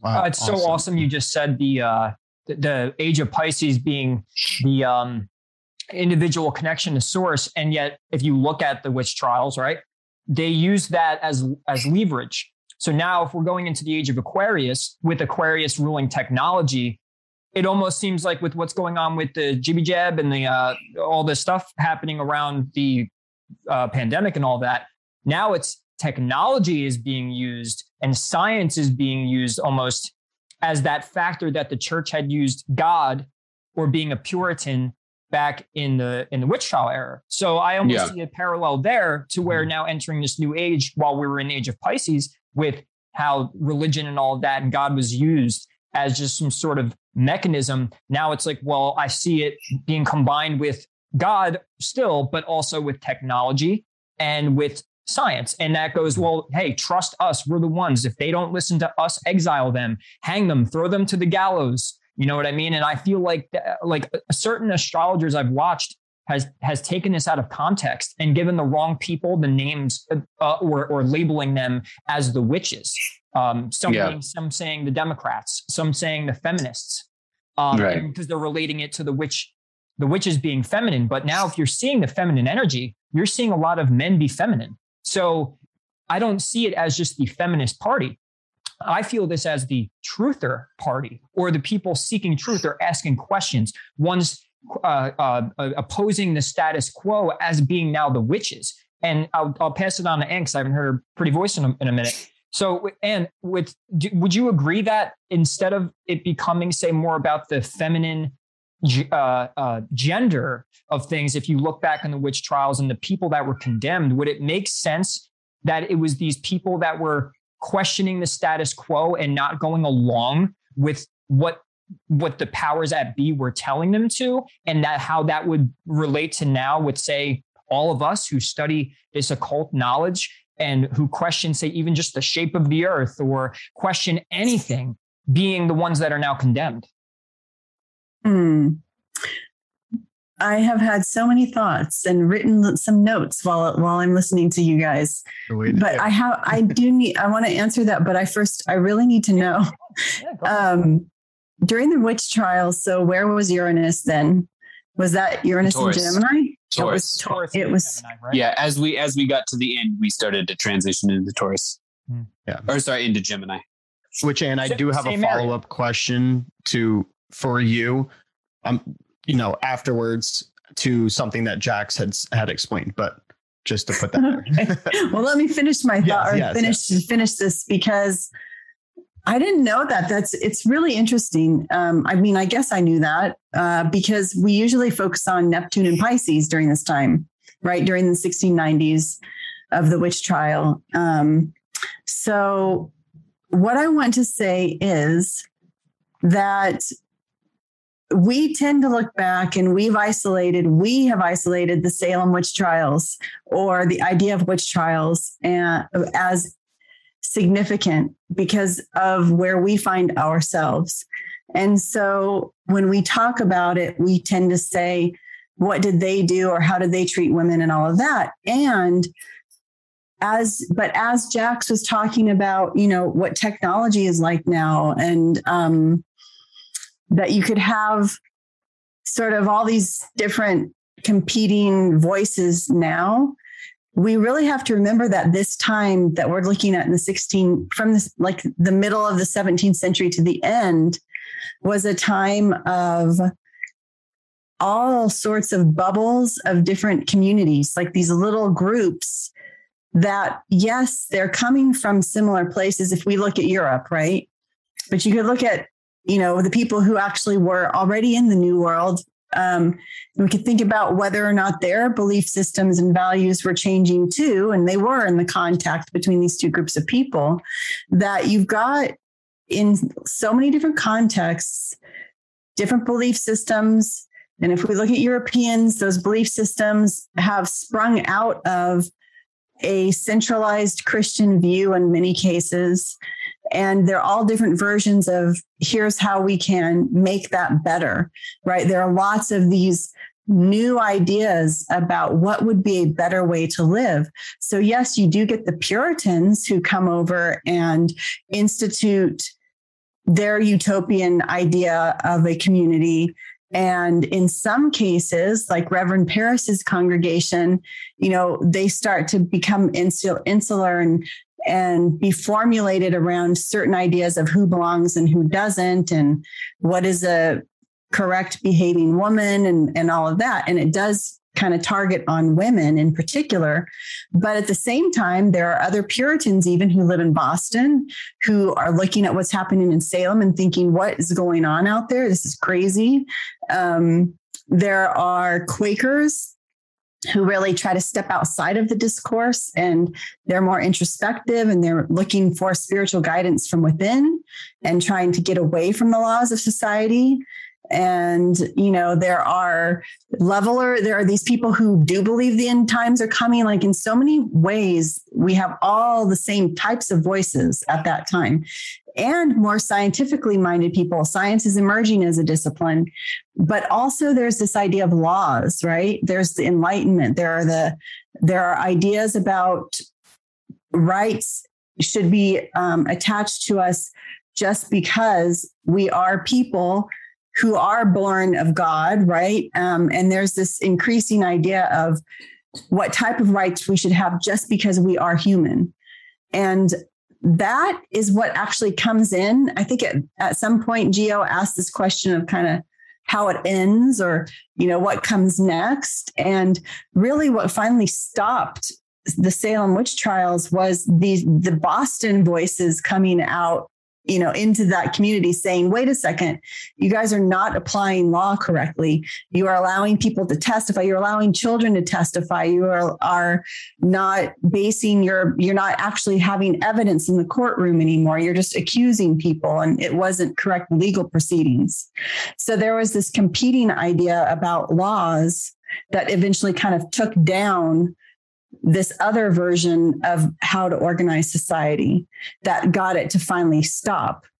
Right. So in a lot of ways, I'm just thinking about how we have a similar situation with a lot of competing voices, but there's this idea, like a mainstream idea of this is what it should be like, that it would be easy if you just watched the way they portray things. Like in the future, really bad historians will just look at CNN's coverage or whatever and think, oh, that's what was happening. But thankfully, things like this and all over YouTube and all over the internet are all those alternative voices that are very similar to what was happening back at this time too, right? So even though it was not really a literate culture in the same way, not everyone had access to the technology. Maybe not everyone could read, or not everyone could write, or not everyone was connected to this network of people around the world. But they were eating goods, they were eating spices from different parts of the world, or they were in some way they're connected to this larger world, and they are getting the ideas. So I'm just really interested in that, like how these ideas are kind of percolating around. And what ends up happening was it did exist. So like I would assume that now something else exists that's going to be where we'll go next, right there. It's not like it's going to be super new, and it might not even be a reaction against what we're seeing, but it'll be something different, because that's what ended up happening then. It kind of died out and people went elsewhere, and new people became scapegoats in different ways, but it didn't all kind of coalesce in this one society going crazy and attacking one group of people. Mm-hmm. Yeah. And that's what fascinates me. And that was kind of like what my follow-up was. And you pretty much answered it, because it's like Jax was saying, as far as like maybe more so of like the look ahead, like it's about, making sure that no stone is left unturned. right? And like really looking into it, going through the correct procedures and everything as well. And I think it's fascinating how you see how that aligns up with, in the astrologically, that aligns up with even after the Salem witch trials, of like what you were saying, of really kind of like nailing it down as far as the what are the real legal procedures, how are we going to do this correctly, and communicating it correctly as well and stuff. And it's like, and it's amazing in that sense. And then when you try to look at it from maybe our current standpoint, and this is the thing that where I question it, where it's like, well, that may have been a lining up, we say that there's a cycle and there's patterns and stuff. And it's like, are we going to follow that similar pattern? Because, obviously right now we're going through a process where it's like, more of the who's a heretic, who's not, who's falling in line with things, who's not. And, fact checking and all that stuff, and cancel culture and censorship and all that. But we're also seeing how there's blatant disregard for certain legalities. And it's almost like, I feel like a lot of people have lost hope in the legal procedure and the legal process, almost being like, well, what the hell? Like, are we even like, is it even going to get to that point where we restore that type of order when it comes to more so of what's right and what's wrong? And it's like, of course, right now it feels like, whether you want to say it's the dark or, any sort of opposing parts of our society and stuff, it's like, almost seems like there's no justice. And it's like, is there going to be that justice, as maybe we've seen in a sort of sense with, the procedure of after the witch trials, which then when you think about it, because then, for the next, 70 or so years and stuff, that's where you start going into more so the revolutionary standpoint, understanding liberties and, taxation without representation and all that as well. So it's almost like it progresses. And I'm curious to see, that type of pattern and cycle play out similar to now, especially with most people feeling like, and I know if even for myself, I've constantly talked about it with many people. They're like, yeah, well, it doesn't matter what this side does or anything and stuff, somehow I'll just use an example. It's like, oh, the Democrats get their way no matter what, like they do things this way, or, it doesn't matter. So it's like, is there anything to reflect that type of, that justice will prevail? Obviously that's something that we have to carry within ourselves and our own knowing as well. But when it comes to the actual world stage perspective, like what kind of reflects that, whether it's in the history as well, or whether it's in the astrology, how do we see that kind of come together? I had it. You go first. I can hold on to it. I got 2 points because from what he just said, it literally just clicks something. No, get your point out first. And remind me, I have one too. Yeah, I was just about to say, this is almost more like semantic than anything, but a lot of big people always say, well, good always wins over evil. And to me, it's not, that's not necessarily the case. However, the thing is, evil is a hungry animal. And it can survive being hungry for a very long time. But the moment it actually gets food, then its stomach has an expectation and it needs to keep having that much food. And it goes for bigger and bigger meals that sometimes it, outpace it. To me, it's like, I think that there absolutely is in some ways some corruption that is winning, no doubt right at this moment. However, I believe that sometimes with that power comes a lot of confidence, and it comes in even greater hunger. And I think that leads to mistakes. And just looking over the astrology, looking at what we're going to experience with Neptune and Aries and Uranus and Gemini, for me personally, especially as a Libra stellium, your speech about, will there be justice, like very moving to me. I absolutely believe there will be justice and people will be held accountable for this to a degree that actually seems unrealistic. A lot of people would say the amount that I believe that actually people will be retroactively held accountable seems crazy, but I believe it more than anything. And I would die on that hill for sure. The power of Neptune right there. meaning we have to remember, the Nuremberg trials also happened in, I guess, Uranus and Gemini too, right? The Nuremberg. Oh, Jesus, I think you're right, actually. Because it's after World War II. Talking before, I have the charts up because I watched a few other astrologers talk about it. And so there, in February 29th, 1962, that's when the accusations began. And it looks like, I didn't look at Uranus. Uranus Virgo? Uranus Gemini. First, it's actually on the North Node. So the day of the accusations, February 29th, 1962. And is that correct, Ann? So I know I have the right date. It says February 29th, 1962. There was a Neptune and Sun in Pisces form a T-square to Saturn in Sagittarius and Uranus, Chiron, and Mars in Gemini. Wait, hold on. If we're talking about 1962, or sorry, 1692. Sorry. Oh, 16. I actually, in my notes, wrote, I have 16. I literally read right off my thing because I have a whole thing saved about from the charts. And sorry, from 1692, from the accusations actually to the hangings. And so there was a lot of T-square stuff and a lot of mutable cross stuff, which was another question I had for Jax, but I want to get first. Jesus. So February 29th, yes, that the Uranus just entered Gemini. So I was thinking about Nuremberg is what, like 46? I'm looking 45 to 49. And that's the trials after World War II of all the Nazi war criminals. Whoops, I just lost my screen here. So yeah, that's what I was wondering, if there were similarities between that and Salem at all.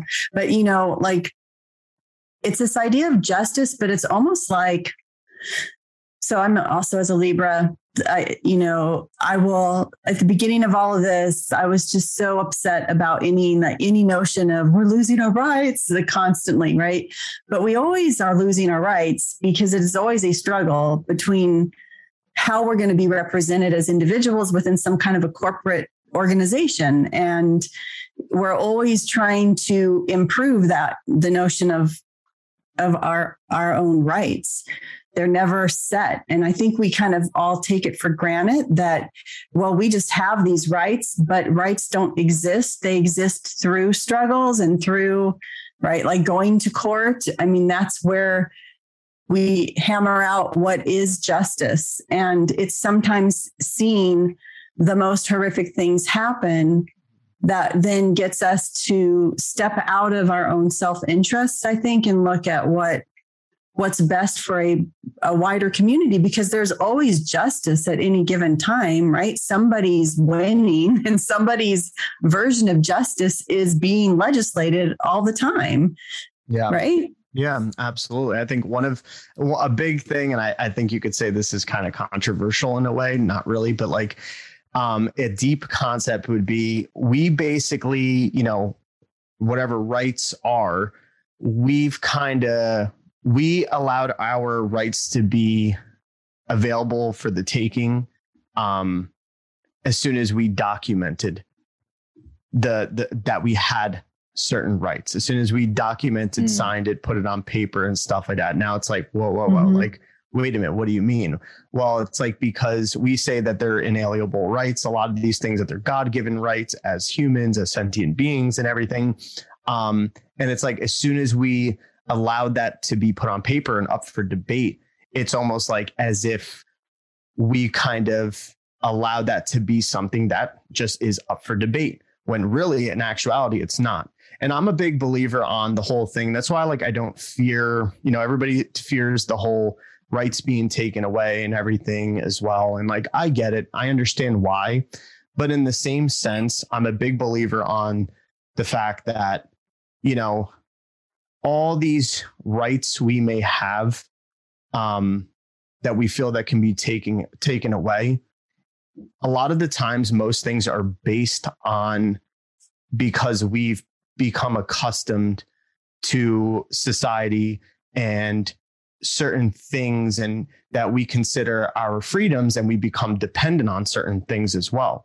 When in actuality, if we were to be able to almost show, not that we have to, but to show an ability to detach from certain things, you know, and I'm saying more so, you know, certain scale things that people are fighting over right now, being like, oh, our right to go and shop around freely and stuff like that, or go on vacation. You know what I mean? It's like, well, you put a major importance on that as like a necessity for yourself, to the point that it's like you're allowing that to be leveraged. You know what I mean? It's like, why are you allowing that to be leveraged? Because you've given that ability up by being like, oh, you know, I can't live without those certain things. And as soon as you're able to show it, it's like, I'm still going to be me. I'm still going to live my life. I can still do certain things and still be happy and comfortable on my own as well without those things. That's the moment that whatever it is that's trying to take away your rights or your ability or your freedoms to do something, that's when they lose the power, because you show that they don't have that power, because they're not actually taking away anything from you, because you can do without it. And I know that's crazy, because it's like, oh, well, you know, you're trying to say then, oh, that I could do without a house or whatever and stuff. Well, we're resilient creatures, and you most likely will find a way. You know what I mean? Not saying that that's what you have to do, but to create that kind of stance within yourself kind of helps kill the fear. I feel like, to be like, yeah, like I'll find a way. I'll prosper. You can take all those things away from me, but you can't take away what's me. So therefore it's like, as soon as I tell you, go ahead, you could take this, you could take that, you could take that. Why are they going to want to take it from you? I mean, they still can. Sure. No problem. No matter what. But the whole point is for them to control you. And it's right. Like, well, I mean, that's the thing. That is the trap of feeling like, no. I like even saying, no, I don't need that. Like the way out is just to say, I don't need those things. I'm just going to carry on like I am. You're still living within what the argument that they've set up. Right. So instead say, okay, I'm going to just do my thing over here because the laws will protect us to do our thing. Or it's kind of taking ownership, taking the rights that we do have and pushing them further, because where the rights always stop is as soon as whoever has the most power at that time, as soon as they get the rights they wanted, then the fight for more rights always stops at that point. So, and there are always more rights to be had, or there's more ways to define who gets to participate in society, right? And who is actually a person. So I always just feel like if we just start living like we do value ourselves and that we are fully endowed with rights, you know, let's just live that way and ignore the discourse that's being set up to kind of make us distracts us from us knowing our own value and our own, having a sense of our own worth. Does that make sense? Yeah, exactly. I mean, that's kind of like in my mind, I guess, where I'm kind of trying to go with it. It's like, there's no leverage then, because no matter what, I'm still going to do me. Like, no matter what, I'm still going to do whatever I have to do. Like, I'm not showing a dependence on certain things. So what in actuality did you potentially take away from me? You didn't take anything away from me at that point. So therefore, once again, you've accomplished nothing, and there's no control factor then over me, because I am still, you know, that's your construct of what it means to be a human and society. That's not necessarily my stance on what it means to be a human and a sentient sovereign being and stuff. Like, you know, all that stuff is part of maybe a fabricated society. You can go to those extremes of saying that as well. So therefore, it's like, that's your society. And in your society, maybe you have some sort of leverage over me in that way. But if I'm able to detach from that, because that's not truly what I feel like is me, then therefore your leverage and your power now is gone over me. So that's where I kind of see it in that way. And it's like, that's why I wonder with, you know, kind of like that lead up of after the witch trials, going through the 1700s into the Revolutionary War. It's like, I feel like there's a lot of little details that maybe can be explained about certain processes of what was going on in society afterwards, especially like you said, going through the due process of legalities as well. And how those were really established, what kind of conflicts arose in going through those establishments of that, with maybe certain institutions and how they were developed as well. And it's like, what can maybe be an example of what we may see going through time after, maybe a few years from now, how can we see maybe certain things play out in that way? Before and you answer that or respond to it, you asked so going into that, there is going to be, I'm going to bring in the astrology here real quick, because I do have a book about time cycles. It's called Synodic Cycles. And so right before the witch trials actually happened, talking about Saturn and Jupiter conjunctions, right? So we just had the one in Aquarius, which then has its certain energy because it's now entered, I think it's the same element. So now there's going to be a Saturn Jupiter conjunction every 10 years in air signs, right? Mm-hmm. So back in the witch trials, there was in 1682, I think was the closest, there was a Saturn Jupiter conjunction in Leo, and which sparks actually the whole fire element. So it changes the whole story, just like this Saturn Jupiter conjunction did.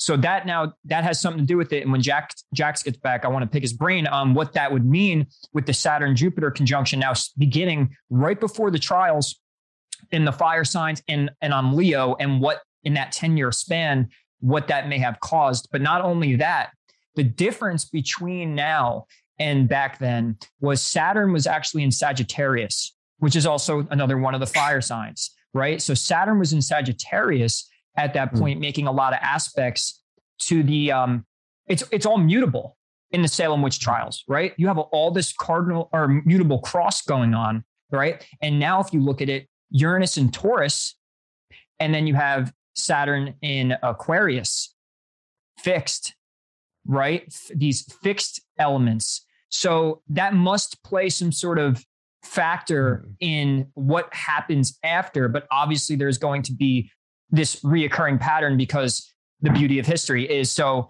after you explain, say maybe what follows the witch trials, and maybe what happens to the state, what happens to the church, what happens to people, we could revert back. And Jax, I'm going to pick your brain with the astrology and how, say, the Saturn placement, all the mutable placements are different in a way and leads to different outcomes. And on top of that, the internet being here, which is Aquarian. So this is the first time this is happening again, when we have the internet and the Aquarius energy, where they didn't have the ability to go communicate all around the country to show each other, hey, look, this is what the state's doing. This is what the church is doing. This is what these people have decided to do. It now gives us insight on all of it. And we get to communicate via Zoom or whatever it is. So then now this form of communication, fixed air and ether, right? Aquarius rules ether, gives this different element sake, but continue. And then we'll revert back, because I am curious to see what happens following the witch trials and maybe the after effects of it. Yeah, I think that after the witch trials, really that was the last time, like I said, that you really saw that kind of accusational thing going out of control.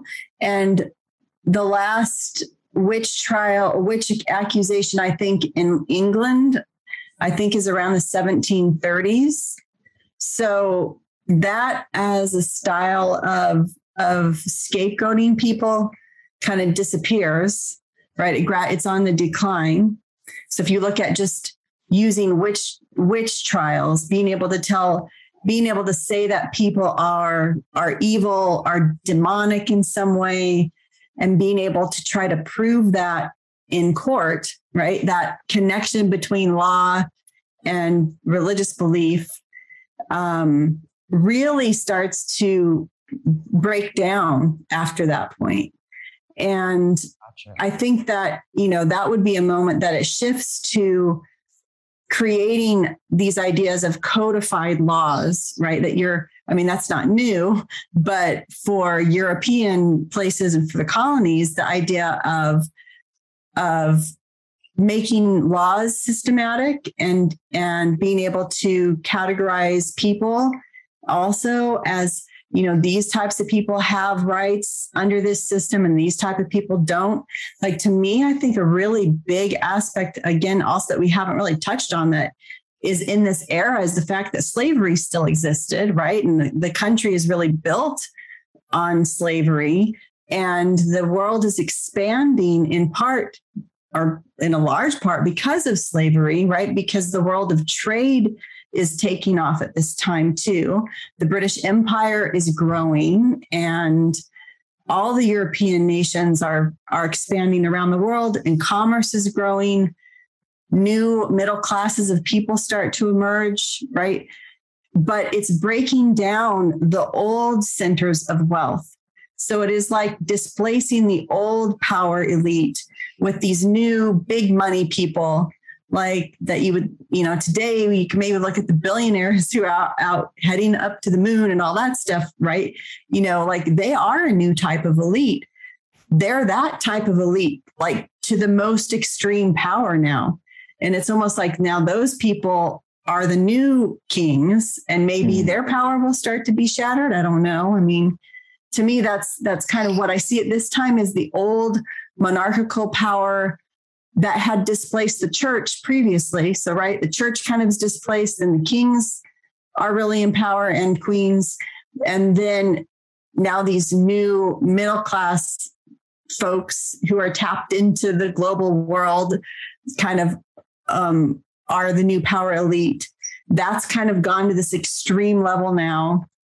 So it's almost like we're always displacing the elite with somebody else. So what's next, Jax? Or I was going to pass it on to Jax because then I have a book, Synodic Cycles, right? And so the Saturn Jupiter conjunctions, they say sets this new tone, this new evolution of society and all that, and it controls the cycles. So now when we look at the previous Saturn Jupiter conjunction, right before the witch trials, it's actually in Leo, which ironically, this one just happened in Aquarius, which is absolutely opposite.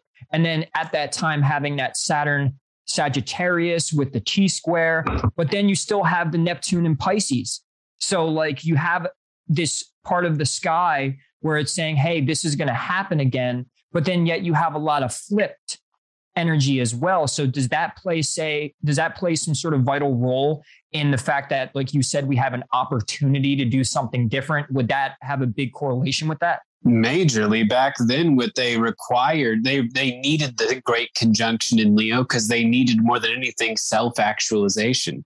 Self-actualization wasn't even like, I mean, it's funny because that's one of the things that sort of blows my mind about thinking about the past is how new the idea of becoming yourself really is. Now, there are ways in which that's an ancient thought, but as far as it being a thing to do, like something that a person can go out there and just be themselves and become themselves and grow themselves in all these different ways, and it being about them, but even in sort of a healthy way. Well, it's like now we're exposed to the counter example to what they experienced. What we're exposed to is being able to see the healthy way in which it can be about us, in which it can be about humanity, in which it can be.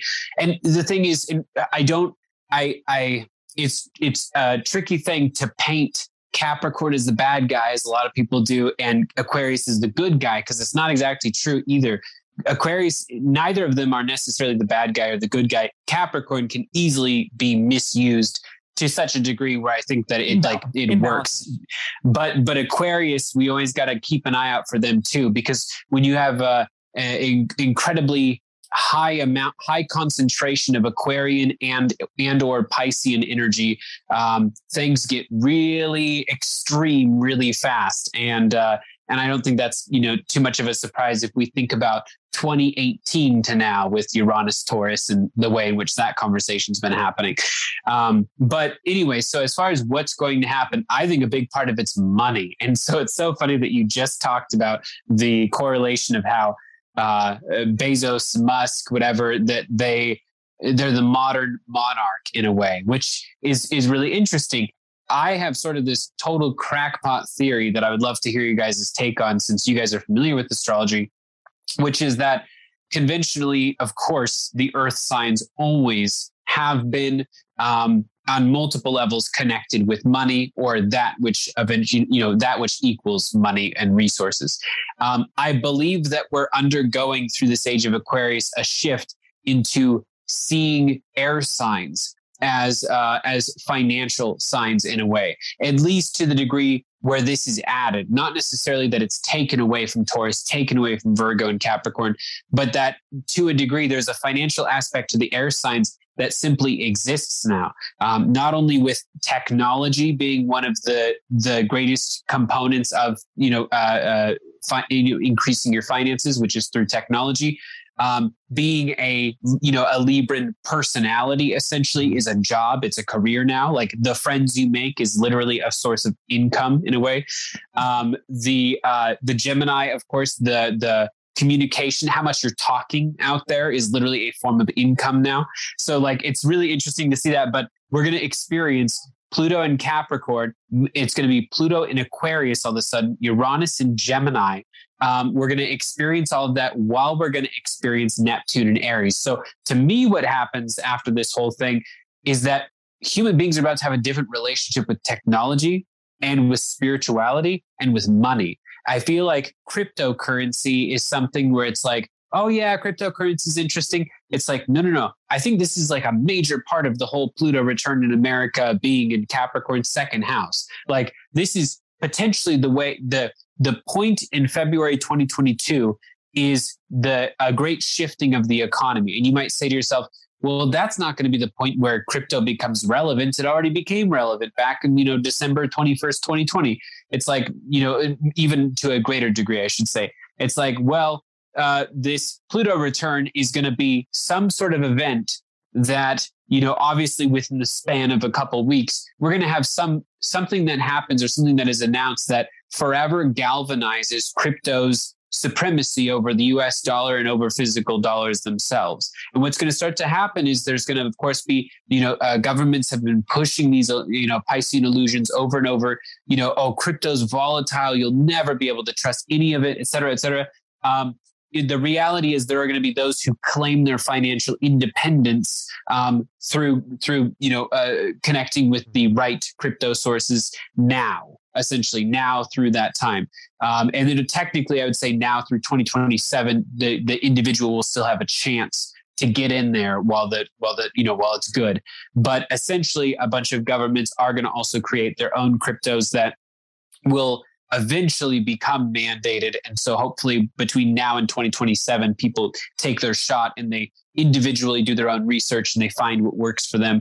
But I think cryptocurrency is not just an interesting technological trend. I believe it's directly connected to the astrology of America's Pluto return and the way that's going to affect the rest of the world. And I think that Pluto moving into Aquarius, I talked about the relationship with technology. I believe that after these events, first of all, the rampant, ironically, during this pandemic where it's about health, like the rampant unhealthy behaviors of human beings in their relationship with technology is being hyper illuminated right now because it's like concentrated. We have a concentrated version we get to see, and we get to, of course, with everyone on TikTok, in front of a camera all the times, we can literally track and like see how just the way that our screens LED, just the blue light from our screens, just seeing how much that is affecting us.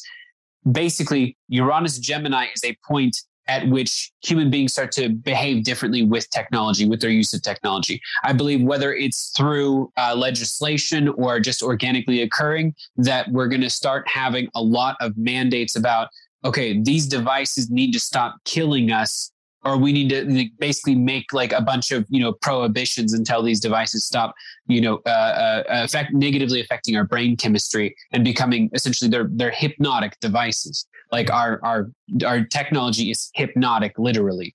The entire app of TikTok is essentially one giant pendulum, that's just constantly, ticking back and forth, talking back and forth. And so, yeah, it's funny to me though. This is the beginning of a healthy connection with technology and a healthy connection with people's interaction with information, a healthy connection, basically a new scientific method. Not like they're going to invent some totally new thing, but a refinement where they say things like you guys had talked about earlier. if a study is put out and is trying to prove a certain point, and it's very obvious that that they're only testing something that because they're trying to lead, where the result goes, that's going to be changed. There's something that's going to be prohibited with that, and that the average individual will be able to read a scientific study. And I believe there's a lot of things that go into this, but the individual will also be able to understand what's happening within their government in a realistic way. Whereas currently it's an archaic language barrier gateway.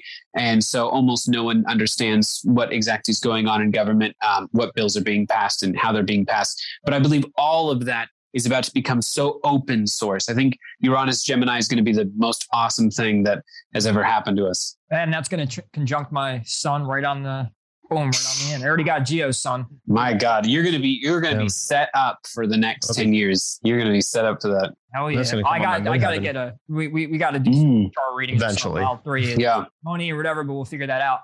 But, and you said that, right? And that reminds me that, so in the age of Pisces, and I don't know if you've ever heard these ways of putting it, but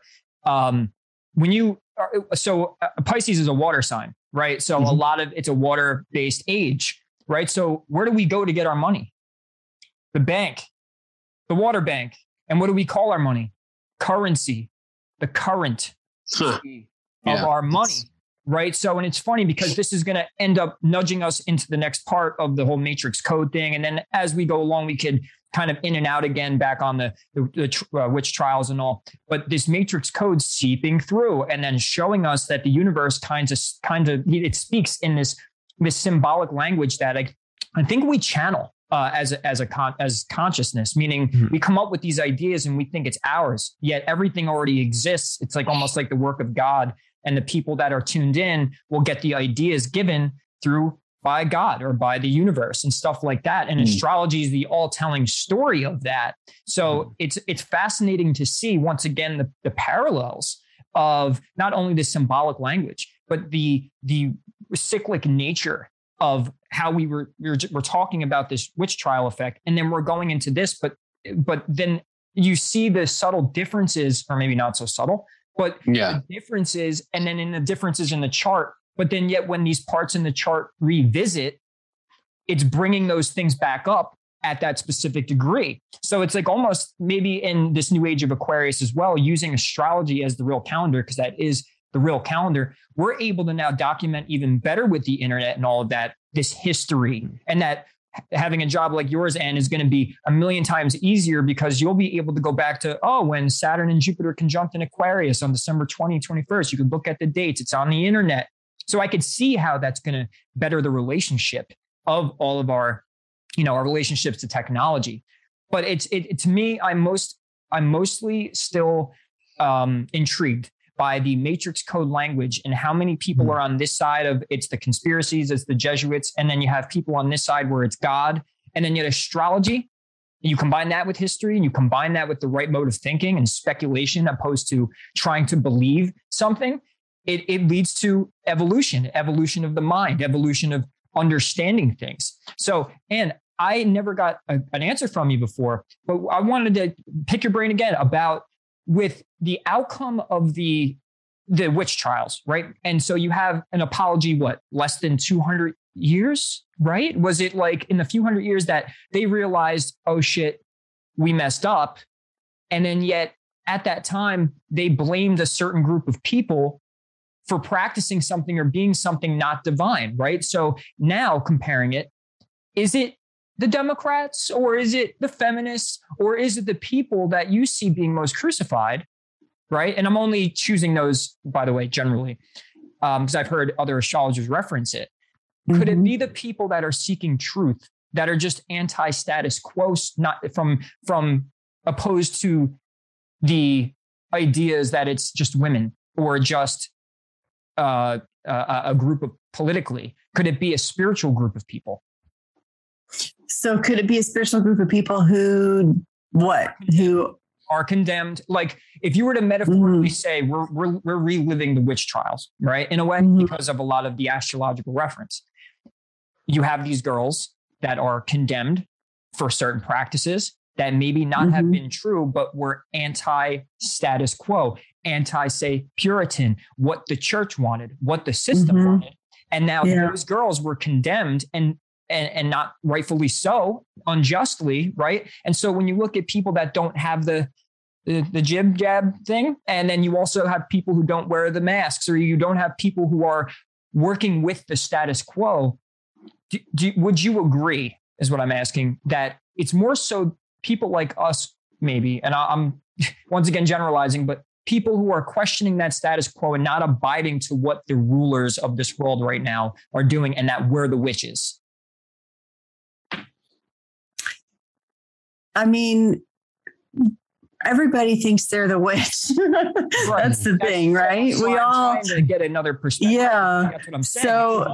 So if we look at history, I mean, yeah, I guess with history and astrology, we can look at, the thing is that it happened really fast, that people stepped in and realized, like, hey, this was bad, like, let's go back and pardon these people that we shouldn't have killed, but they were all dead. Right. So you could say, well, is it the fact that, if we could catch it before it happens, meaning if we end up being exiled as people that don't follow certain, we don't abide to certain things, is it something we could prevent? Because could it potentially be people who question the powers that be at the moment? Yeah, I think, if we look at what happened in the Salem witch trials, it stopped because the right influential person, a person with a respected name, Increase Mather, who had a prestigious position.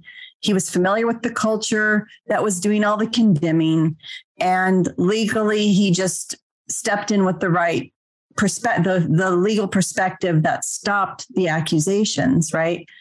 But the people who finally stopped also were at a place where they would stop, right? So, I mean, you could look at other historical examples, like a big one is the Catholic Church finally apologizing for having not been the most progressive people during the Holocaust, right? To prevent a lot of things that were happening to Jewish people, although, as an institution. So see, that's the thing. Like, astrology. Think about Similar astrology, yeah. Uranus and Gemini and that going on. And then it's funny because we're approaching it, but yet Uranus, Gemini, you have that Taurus, and it was in there a little bit before the witch trials. So it's something that remember, it's just a speculation, because if that's the case, and we're catching not only the astrological influences and say the cosmic cycle reappearing, but we're actually gaining the awareness that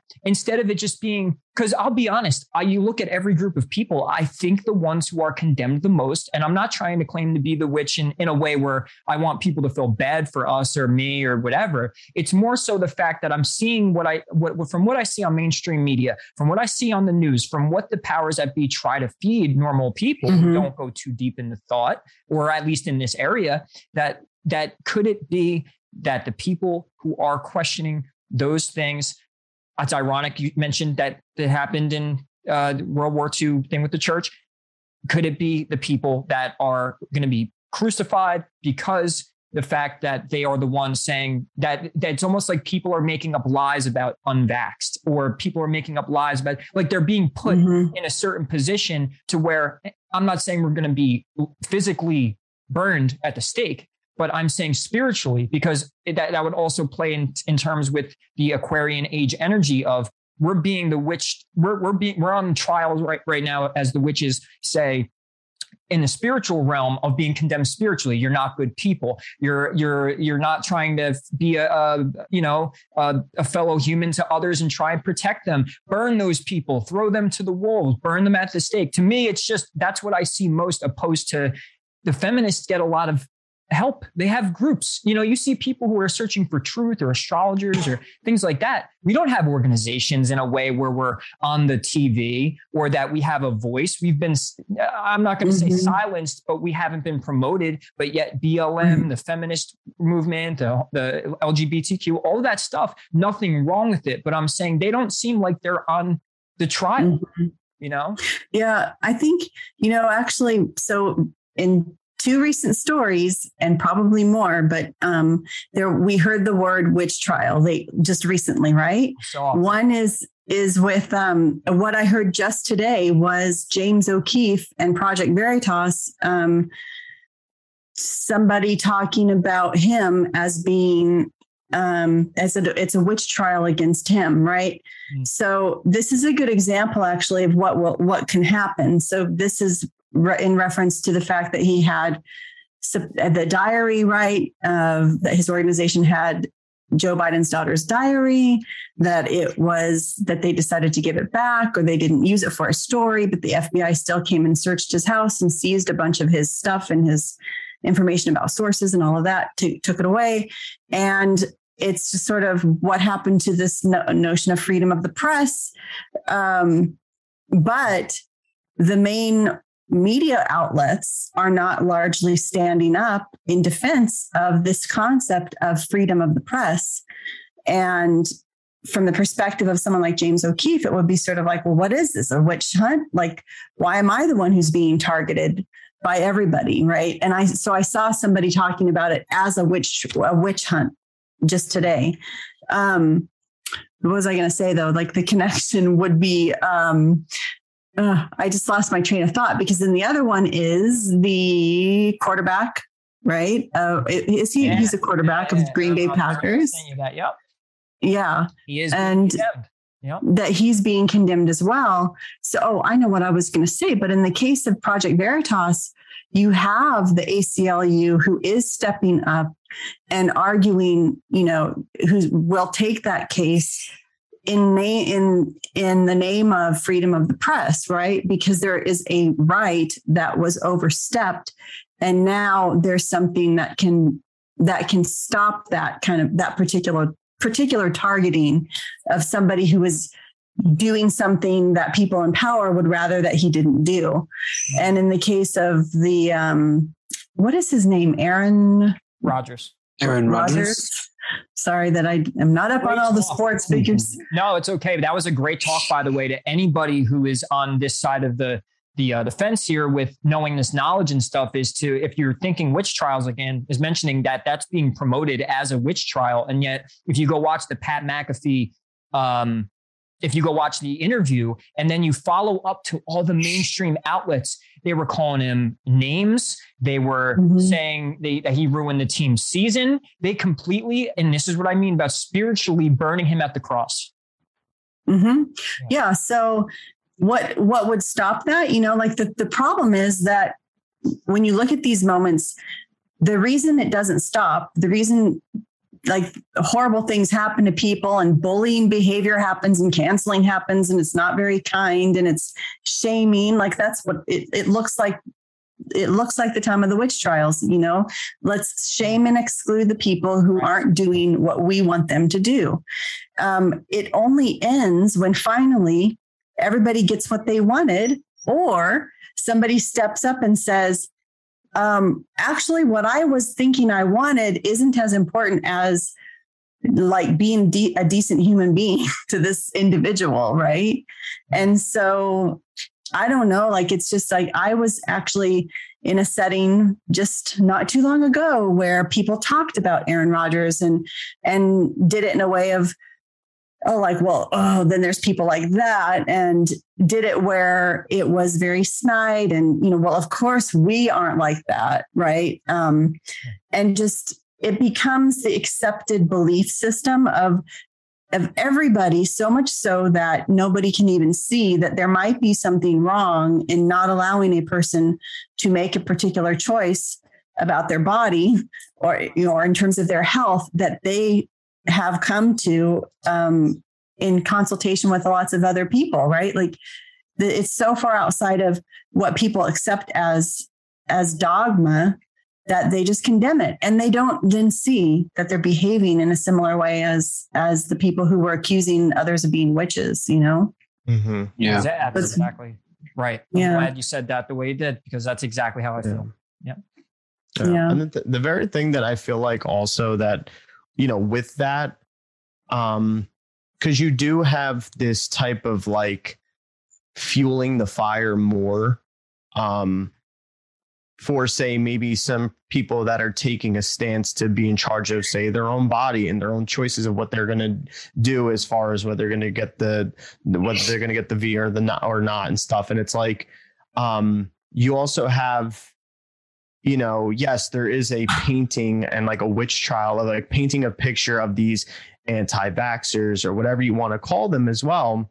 But in the same sense, I feel like there also is a development of, and there's been a development of this other side of the aisle where, yeah, they are not for, say the V or, you know, all that type of agenda push and stuff, but instead they're trying to combat it with not this type of being like, hey, well, you know, whatever your choice is or whatever, but they're also starting to do the condemning as well of people who do choose to maybe get it or do choose to like do something like that. And it's like, I feel like that's the very thing where it's like,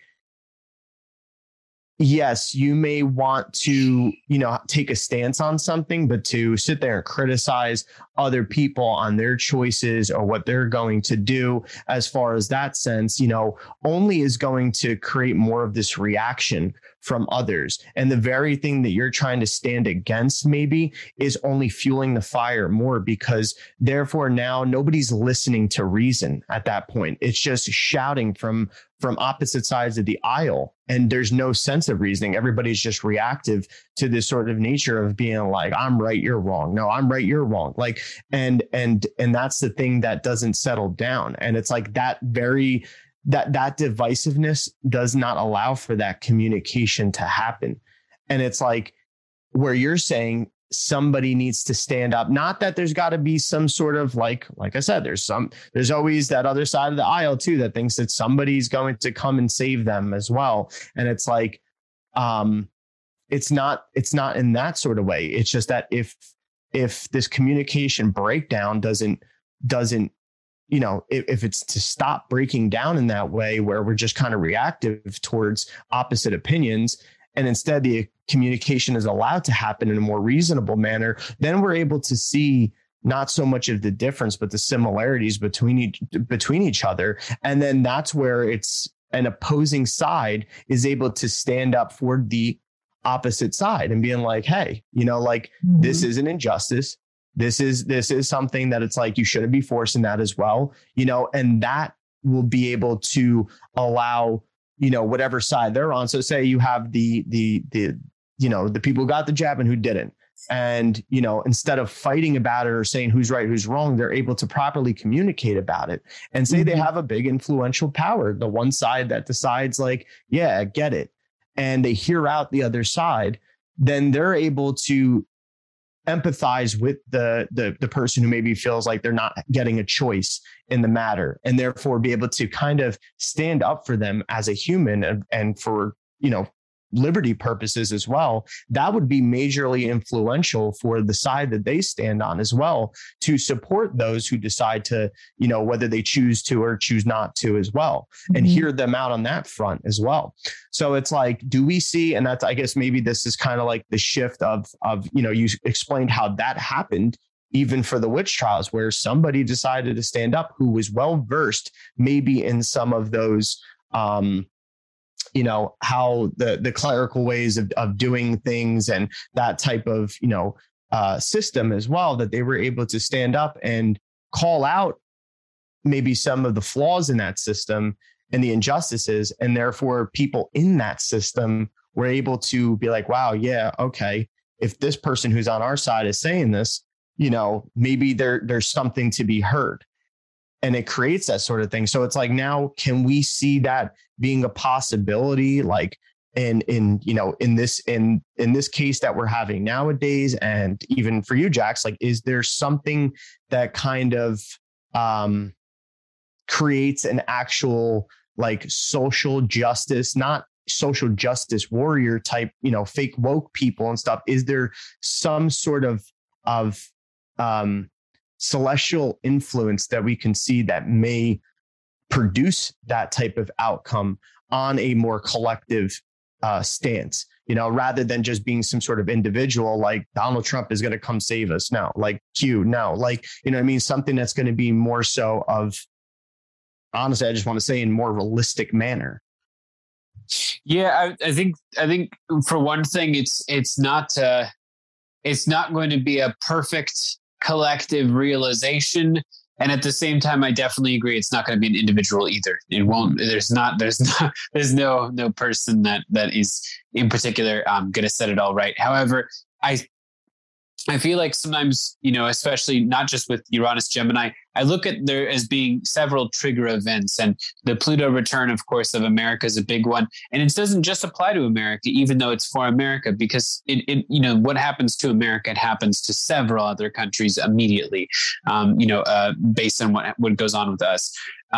But you look at the Pluto return and you're going to see a large societal change. I personally believe that human beings, out of impatience, out of basically all of a sudden receiving a large amount of truth and wanting to sort through it as quickly as possible, there's going to be a lot of almost happy accidents, in the sense that people are going to start to see each other's point of view and get along out of like necessity. I also think that there's a big part of this, which is recovery to getting back to normal. Because, the entire process, we think of all the gears moving again, all of the gears back up and running again after there's been so many people who have now seen a total counterexample to how life can go, for the worst parts as well as for the better parts. A lot of people have suddenly kind of, found what it is that they want in life, and it's pushing them to start chasing dreams. It's like, it's one of the weird positive things that has come out of this whole thing. There's a lot of people that are facing their, pursuing actual dreams now, because all of a sudden the other jobs were unavailable. And now that they're starting to become available, it's almost like it's too late. They've already lost interest. And so the human attention span, and for a lot of people, it's been shortening over the years, due to things like, technology, of course, that may have worked for getting us very corralled successfully, but it also worked against, whatever forces are working there, because human beings have now moved on. We're sort of over the way that life was before. So when we go back to normal, it's going to be something completely different. When basically, as we free ourselves from these shackles, life is not going to look as it did. It will. I see a lot of definite improvements in a lot of ways that life's going to be amazing. But essentially, to answer what I think your question was, I do believe that people are going to have these necessary conversations, and I think that they'll actually have them in a responsible way. I think that that while it seems like we are so polarized, the reality is algorithmically there is just good money in pushing the illusion of true polarity, that rather than the country being split 50-50 down the middle, these people despise these people, etc. The reality is there's like 8% on both sides that despise each other. And then there's like a giant portion of normal people who have sensibility and who like think through things and, to different degrees and different things. But basically, I don't think that we all despise each other. I don't think we all hate each other. I don't think we all truly judge each other. I don't think that everyone is either incredibly racist or someone who is playing these bizarre ally games and all these different things. I don't think the world is divided like that. And I think that the moment we're seeing how little we're actually divided, then all of those extreme people who currently are being given microphones will not, they won't necessarily talk less, but a lot of the sensible people will talk more. Yeah. I definitely think the common ground really is, once you kind of dig out past all the layers, every person, just to see that, hey, like, the common ground would be that it's like things are broken in a sense and they need fixing.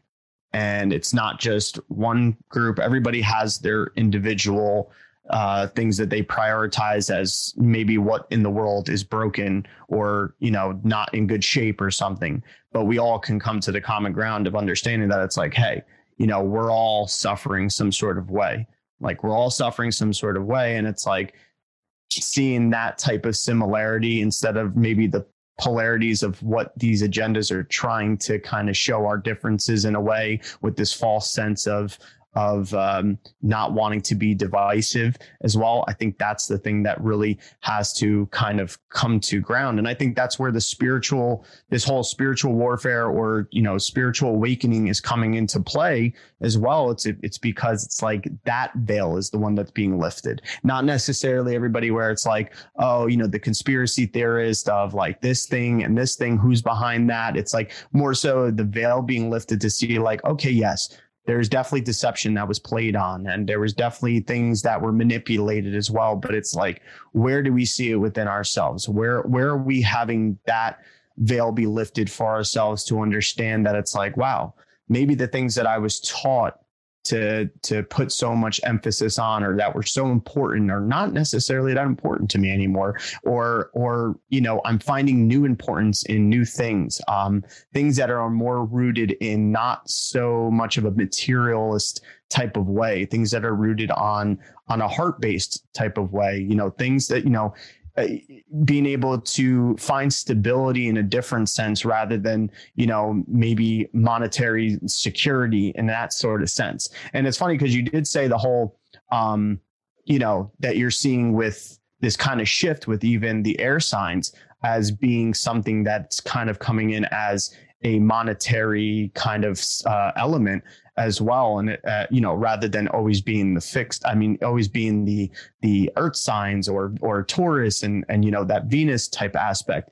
And it's like, I definitely agree, especially with the Libran aspect, of course, of trying to stabilize it out of, maybe, moving from centralized type banking to this decentralization in money as well. And then this innovative type way of, more people are being innovative in how they accumulate their own wealth, whether that's money or not, but accumulating this different, innovative, creative way of trying to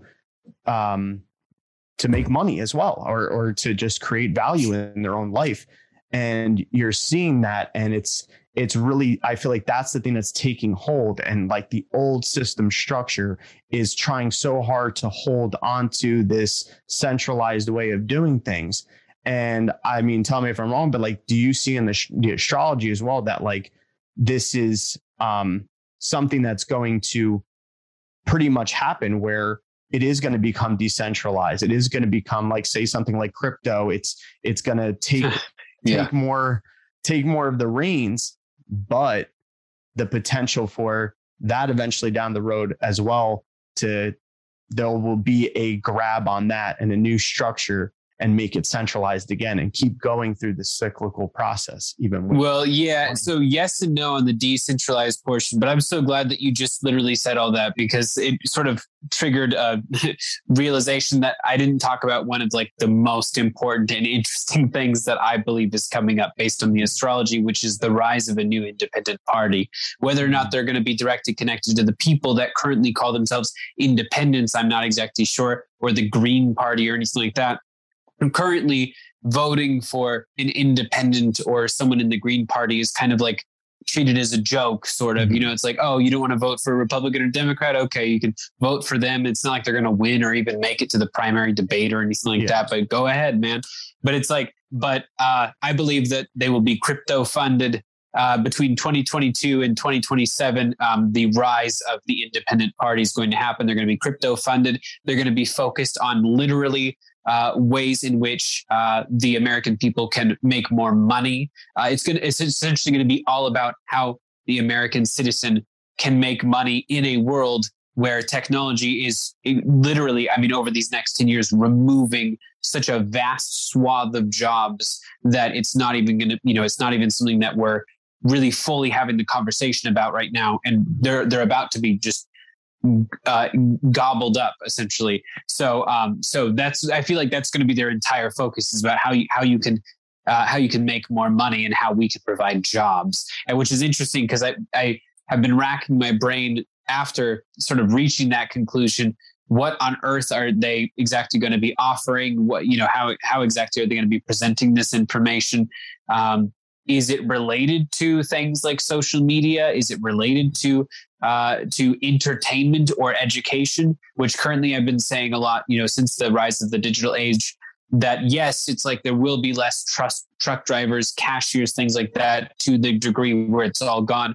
But at the same time, you could be familiar with baseball cards and make an actual career these days, where you could have an educational YouTube channel about your baseball cards and how to, grade them and stuff like that, or an entertaining one where you're, doing all these different things. The point is, like, you can literally make an actual career out of literally anything you're passionate about these days. And that's going to be something that I don't think is fully coming into view yet.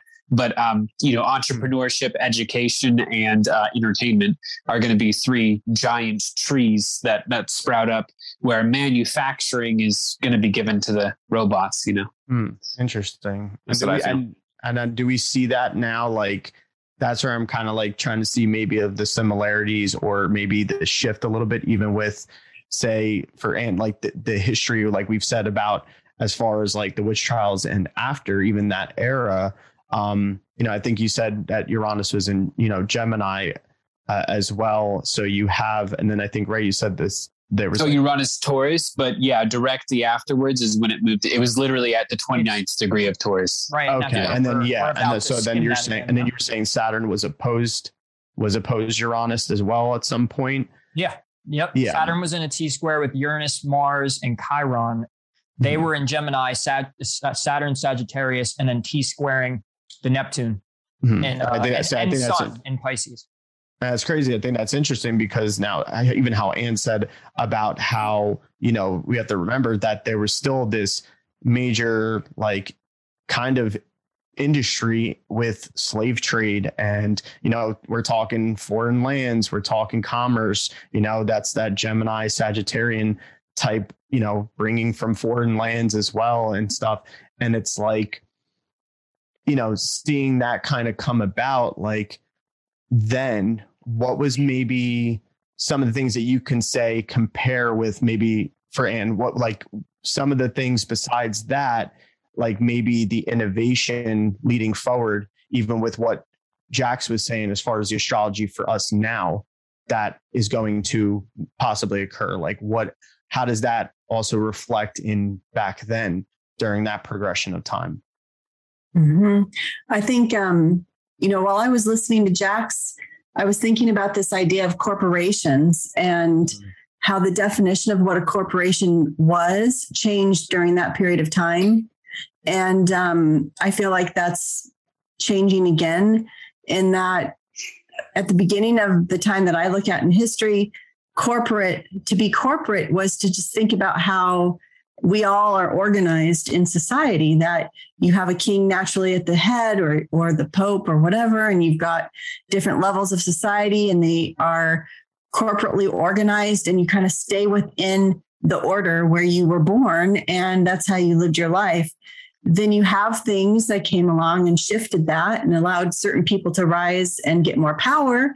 That was connected to currency, right? Being able to have access to actual literal currency. And in fact, economic things had to evolve in order to make way for how the world became organized as a corporate whole, right?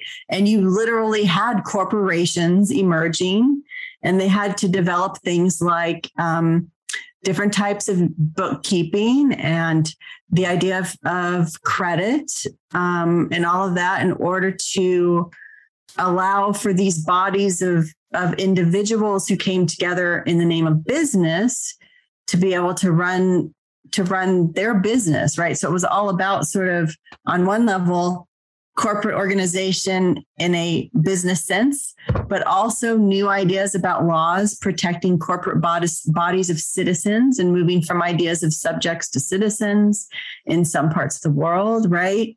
And then gradually kicking off the idea of being able to own people as property. And, it was all really redefinitions of what constitutes a corporation. So now it seems like we're extending that even more, right? That if we're developing a type of currency that allows us all to participate, and we don't necessarily have to have a centralized bank that's running everything, or maybe a centralized stock market, because the stock market was another invention around this period of time too. In fact, a lot of really important banking things were happening right around the same time as the Salem witch trials. So that's interesting, right? Yeah. So it just makes me wonder, we're kind of developing this network and structure to move forward with a new type of corporation that maybe, I like to think it's more decentralized.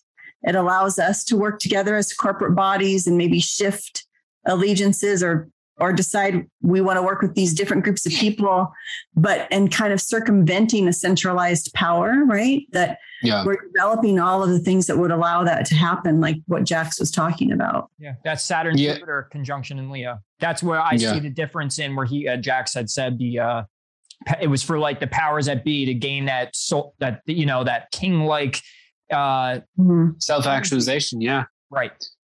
Yeah. And this is all about us. And I agree. It's through crypto, for example, that we can sort of start superseding the government, like in so many different ways, which is part of why Neptune Pisces, they're constantly talking about, well, we might put a tax on this. We might, put restrictions on this. It's like, you guys, you're only able to touch some of what you're talking about. You're not even able to touch so much of this. A new economy exists outside of what you can actually reach in and touch now. Like you can absolutely affect your individual citizens. So if you go to somewhere like, China, and they say it's banned, it's like, well, you told people it was going to be banned for months and months and years beforehand, giving them more than enough time to move it somewhere else so that, it's technically not in their possession, which was on purpose. And China, of course, has plenty of crypto connections and investments they've made. And so all the governments understand during this whole Neptune Pisces time that they're going to tell the average person, like, oh, don't get into crypto. It's just a vault. And when they do say something encouraging, it's always something like Dogecoin or something, because then they know that people will invest with an expectation. It will fail to meet their expectation and it will sour their opinion on crypto. And then all of a sudden, Neptune Aries and the government's going to be like, yeah, no, definitely. I think, crypto is the way forward, you guys. It's like, yeah, we knew about it. So, yeah. Absolutely. It's crypto tangents. I'm full of them. Yeah. No, I'm just really excited about crypto. I just love it. We should definitely eventually go more into another, I'm sure there's many ways that this can be branched off as well, this conversation in different types of areas as well, even industrial revolution, same thing. Yeah. When it comes to even this with currency as well. Like it's just crazy. I had a thought on something. I had a thought on something that was said. And now it kind of slipped past me, but yeah, I mean, it's just this it's amazing how when you look at the history and then you see obviously the importance of knowing certain details of the history, and then when understanding astrology in a certain sense, that's not just some sort of horoscope, woo woo or something like that. Like you see that it's like this is a blueprint of reality and nature, and basically how there is seasons, on grand scales to more micro scales of the seasons. And there's a type of theme or essence to these type of seasons. And we can see it in all parts of nature, on, once again, the bigger scale or the smaller scale, and then even within consciousness as well, because of the outer influence as well. So when you are able to and I think this is the point of even what me and Ray have been trying to kind of display, is the fact of that there is this natural coding within our reality, within the matrix, whatever you want to call it, this innate intelligence that kind of has its own system of how it moves, on the outside of us and through us, within us, all of that. And it's like, there comes a point of not pointing fingers anymore and stop always looking outside of yourself for answers. You can reflect on the things and have a knowing or an inner knowing or an understanding of what's kind of occurring. And then being able to reflect it inward to then be able to see it in all things and see this type of process that's kind of going on and understanding it as natural. It's a nature in a cyclical fashion as well. And I think that also allows us within our own psychology to understand the main important thing of when maybe going through a rough season is understanding that it's like, it has to come to an end eventually too. You know, that's the thing. And I constantly always push it, and Ray knows that I'm always talking about, you know, with the elements and with nature, that it's always the generative, you know, force at first, then it's the conservation of the energy, then there's the corruption of energy, and then the destruction, and then it happens again. And you see that even with, you know, even with the elements of the signs, you know, with fire, earth, air, and water, you know, you see that kind of nature happening as well. And seeing it in that light, definitely, I feel like opens up a whole new liberating perspective on life in general, even when interacting with people and on, you know, participating in society. You know, it allows for this acceptance of yourself and allows acceptance for what kind of going on around you and not victimizing yourself as well. So it's really, really interesting. And I love hearing the historical side of it mixed with the more celestial, esoteric, and the spiritual side of things. And, you know, that emergence, I think we're also seeing that now more so, is like there's more of an awareness and awakening to this connection to all things and seeing the syncretism and everything as well. And that's kind of the direction that even we want to lead into, is being able to have all these different inputs and showing the connections as well. Yep. Yeah. And you talked about cycles, and Ray talked about evolution, and that's astrology. It's always the exact same story, and it's always a completely different story. It's always evolving, because you can go back 250 years and be like, okay, I found exactly where Pluto was. It's like, great, but where are all the other planets? It's like, oh, in a totally different combination. And like, you can go back farther and farther. There's infinite combinations, and it will always be a different story, and it will always be the same story. So I thought that was amazing. Yeah. Absolutely. No, and that's, it's something that, because I had the awakening young at 2012, my house was taken from Sandy. I lost my relationship for 3 years. I had all this stuff, death of the ego. And then I'm looking at my chart, and that's what really kind of pushed me through, because I began at Zeitgeist.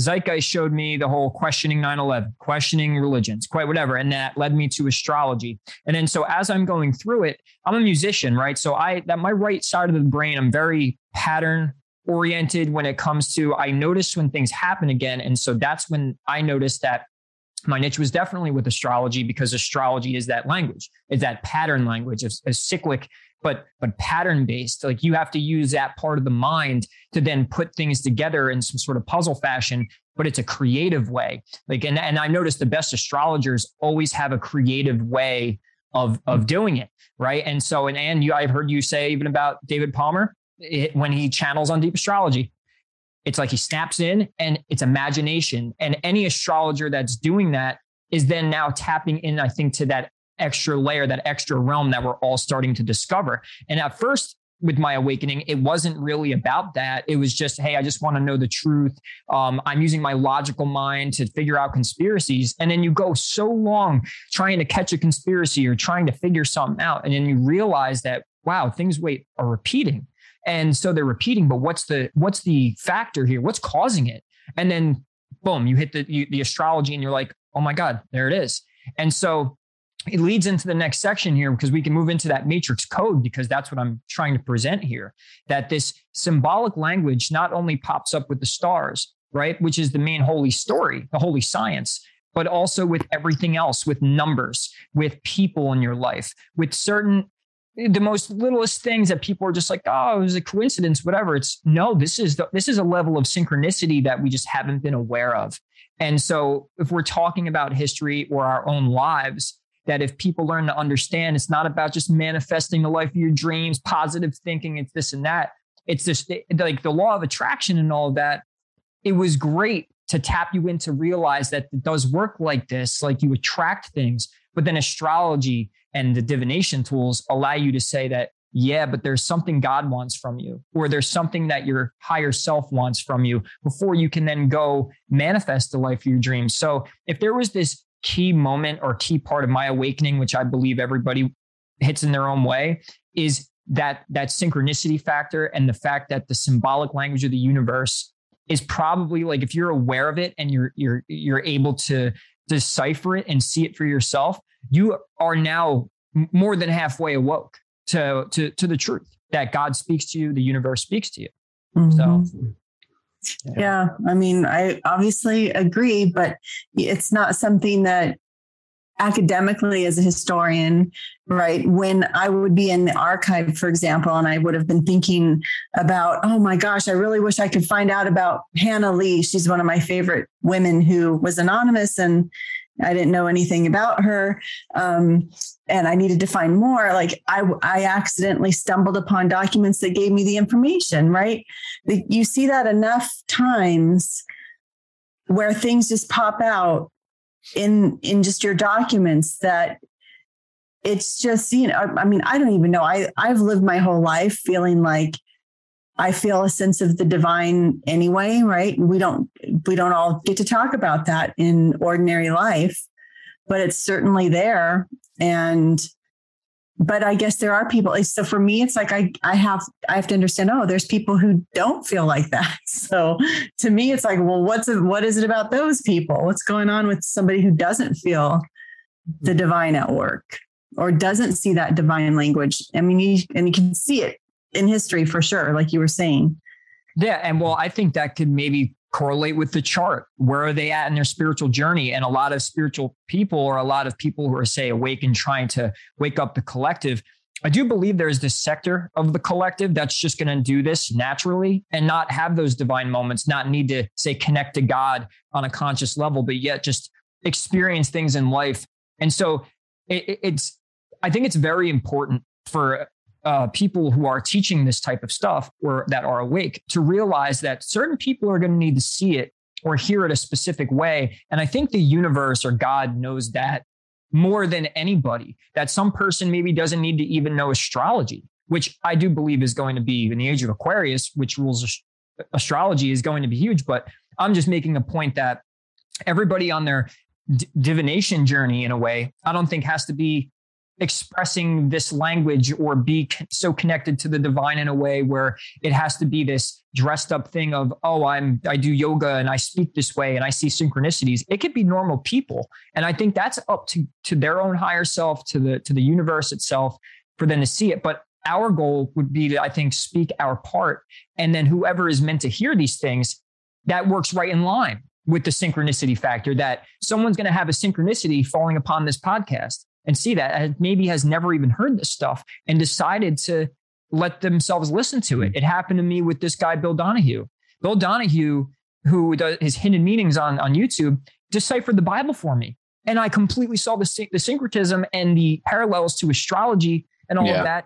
And I couldn't even tell you, if you go to one of his videos, it's like from the 90s, got these big glasses, and it was a video about Gemini he had. And I couldn't tell you why. I was like, I feel like it's just weird. It's a little old. I don't know if I'm going to get anything. You know what? I'm going to watch it.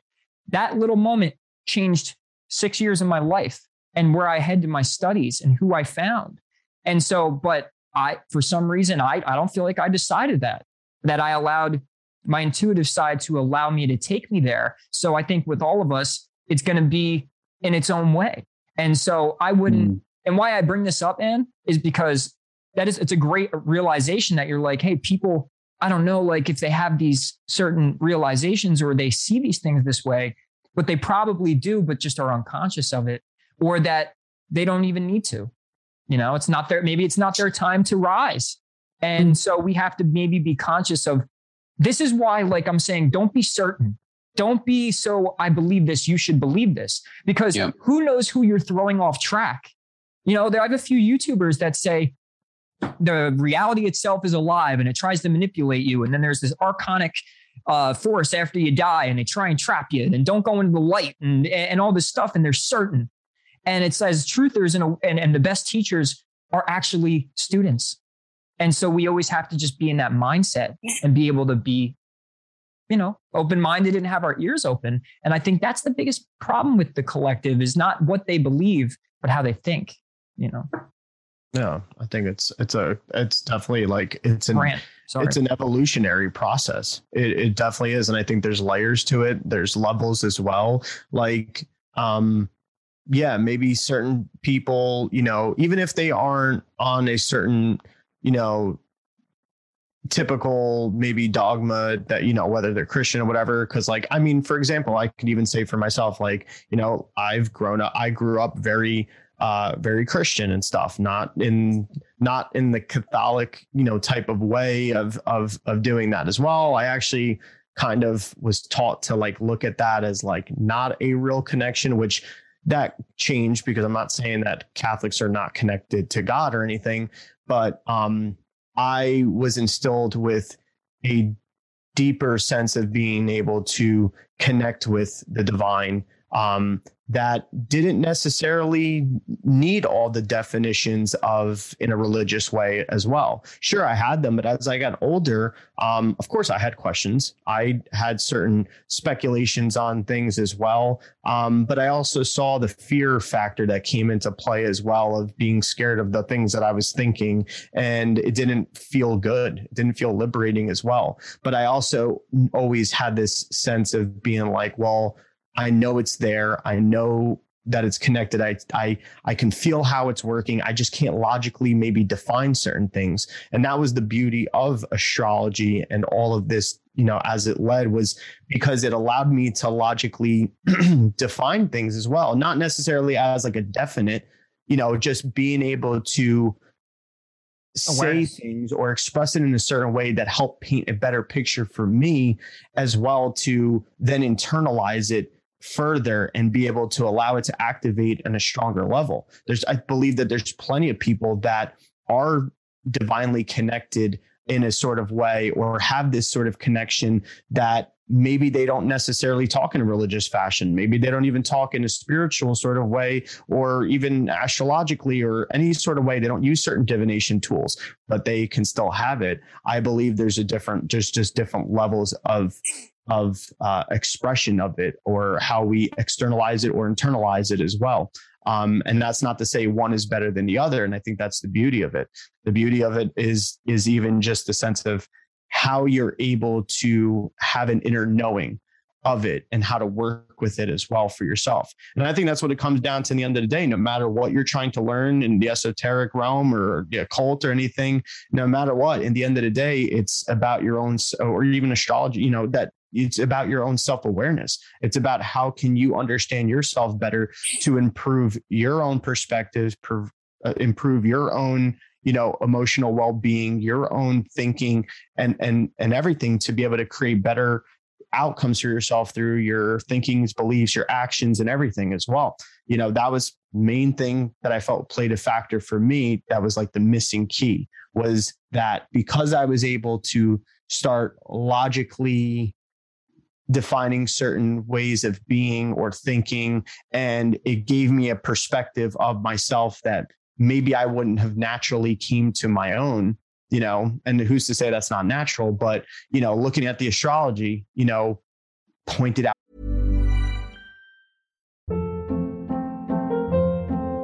Hold up. What was that? Boring. No flavor. That was as bad as those leftovers you ate all week. Keke Palmer here. And it's time to say hello to something fresh and guilt-free. Hello Fresh. Jazz up dinner with pecan-crusted chicken or garlic butter shrimp scampi. Now that's music to my mouth. Hello Fresh. Let's get this dinner party started. Discover all the delicious possibilities at HelloFresh.com. Parts of myself that maybe most people would be like, like that. No, that's wrong, or something like that. And instead it made me look at it. It's like, I do see those tendencies are there, maybe in my own thoughts, maybe in my own feelings. Maybe I don't express that or show that, but I know it's there. And that was something that got me to like check myself, and then understanding the ego a little bit better. And, ego gets thrown out so so volatile all the time, like whether to destroy the ego, transmute the ego, all these things. And like, also I've realized that the ego is not a bad thing. The ego is a protector as well, in a certain sense. It's something that needs to be balanced out and understood. And, you know, that's the type of way that maybe some of these divination things allow you to further connect with that and connect with this inner knowing of yourself. And then to then be in more harmonious divine connection and lead yourself through life in that sort of way. And then being able to notice it outside of yourself as well. This way you can kind of more learn to immediately respond instead of react to certain things, being able to see maybe somebody else's process, you know, being able to understand something that's going on and therefore have a little bit patience for something as well, or knowing when to separate or go to something. You know, it's riding the current. Yeah, the inner knowing. That was what I took that most, and that relates to your history moment, right? So the inner knowing triggered this. Wait, something's going on here. You see it. You saw it in your own way. You had to go do what you love to do and experience it. And something happens, and you go, "Oh my God, I think I'm a little more open-minded. This thing keeps happening." And that's where you go back to astrology, and you're like, "Oh, I think that's why." You know, that gives you the reason. So with Jax, like, have you had, like, was there a trigger moment where you saw matrix code that you realized that the universe talks to you, or that you realized that there was something metaphysical going on to where there was this pattern oriented thing that kept happening in your life that then led to you saying, "I have to go check this out"? Yeah. So I guess for me, that would be back when I was 13. Because before that, as a child, I was always interested in learning about magic, essentially learning about magic, learning about these different things, learning about legends, learning about old stories, because there was something that just felt so familiar in a way that I couldn't, describe. And then it was 13 where I started having actual manifestations of, different psychic things happening, different things that I saw. And then it suddenly became literal. And I had grown up in a cult, actually. It's a Christian-based cult that I was raised in until I was about 15, before I was able to leave California and go to Oregon, and I was able to do whatever I wanted after that. But that's when I started, spiritual study, like, to a maximum degree. But before that, I basically, what I just kept noticing is that I just kept being called. Like, it's funny because, if you ask a priest about their story, they'll say like that they were called, by God or whatever. But the interesting thing is that terminology almost perfectly matches. It is this feeling of like, you've got to go learn this. You've got to go learn what's going on inside of you. You've got to remember this song that wasn't sang in this lifetime. It was sang in a previous one. You've got to remember it now. You've got to remember your song. And so it's like, it's impossible. It's an impossible thing to describe. It's almost as if you have to take on the mantle or the responsibilities that a you that didn't exist in this lifetime took on. And it applies to the way that you think and the way that you speak to people, the way that you behave. It's like a divine responsibility. You just are supposed to, and it's bigger than you are. But the thing is, I definitely spent plenty of time just denying that or pushing that away, or, basically, age of about 15, it was just all about girls, it just became about girls for a few years. And then I was like, Scorpio, we're conditioned for that. Yeah. And then I was like 27 and I was like, okay, now it's time to focus, so after 9 years, like, it's time to focus on, who I am. And then, so, it just became a really interesting journey from that point on, and going out into the world and talking about it. But I mean, the biggest thing to me is I put everything through this filter of being like organically occurring. It's something that is like I'm very obsessed with this concept. And it's basically, I'm not opposed to learning something from a book. I'm not opposed to learning something from a very classic teacher who, wants to explain what multiple generations before has done. But to me, what means everything in the world is when I literally will walk out into the desert or something, and I'll get this feeling that comes from just the divine, and it tells me to go in this direction. And then I find, let's just say, for example, it's a beetle, right? I find a specific 3-striped beetle. And then I, go home later that day and I look it up, and turns out the 3-striped beetle is about, abundance in this particular way, abundance after tragedy. And then someone talks to me, then texts me, hey, oh my God, this particular thing just happened. It was a total tragedy. And then I recognize the connection of it. And then something wonderful happens. And that is like a constant state that I feel like I'm in. That feels like the way that I live is through intuition. And I feel like that's how a lot of other people do it too. But I also feel like there's a propensity or a temptation to jump the shark and then say, well, this particular author said that the reason for, experiencing this is due to, this particular thing going on in your morphogenetic field. And as long as you do that, you ground with this crystal in particular, then, and you keep it at, east 5 degrees. And that to me is where everything becomes a problem, because you've taken something organically occurring and then you've tried to jerry rig it into some sort of a very Capricornian controlled, system that does not match the feeling of intuition. Intuition is water. Intuition is it's water. It's not Cancer's opposite. Exactly. Yeah. And I'm glad you mentioned all that, because that's what I wanted to do then, because we almost hit 3 hours. Like, dude, that just passed, I was just about to tell you guys, I'm so sorry, but I was going to have to go here in the next few minutes, but it sounds like Yep. So we were going to stop it here because in this, we really hit everything we wanted to talk about so far, which is, Anne brought up to me last week, the Salem witch trials, and I kept seeing that everywhere. So we hit that, we hit the astrology, we hit history, and what we wanted to ask you guys if you were available for as a continuation on that code talk. Okay. Yeah. And Anne, I don't know if you're down for that. And honestly, if this ends up being a real, it seems that we have a great rapport, that I would love to do this maybe periodically with you guys on whatever channel, if you guys have a thing going on, or if you want to keep coming here or whatever, but we'd be happy to keep going. And so I wanted to end on, one, thank you both for all the information. I'm having a great time. Just, I'd love to keep going, and I understand it is getting rather late, but, And I just had people come in here. I'm sorry, I was distracted, but my kids came back from their worldly things. So yes, it's now time to turn inward. We could have, if everyone wants to say one last piece before we get off. Mm-hmm. So Jack. Sure. Yeah. Thank you guys for having me on. I think this has really been an interesting conversation as well. I sort of like the direction it took. And, it's funny, my experience, I suppose, with this podcast was that I've actually had several of these thoughts independent of each other, and they were non-connected. And after some of the specific questions that you guys asked, or some of the things that we just sort of got into organically, it just all sort of made a lot of connections. So it's really interesting. I definitely learned a lot from this podcast, even about stuff that I thought I already knew. That's the goal. Awesome. Yeah. Anne? Yes. Yeah. And I've learned a lot also. And I really appreciate you guys letting us come in here to your home.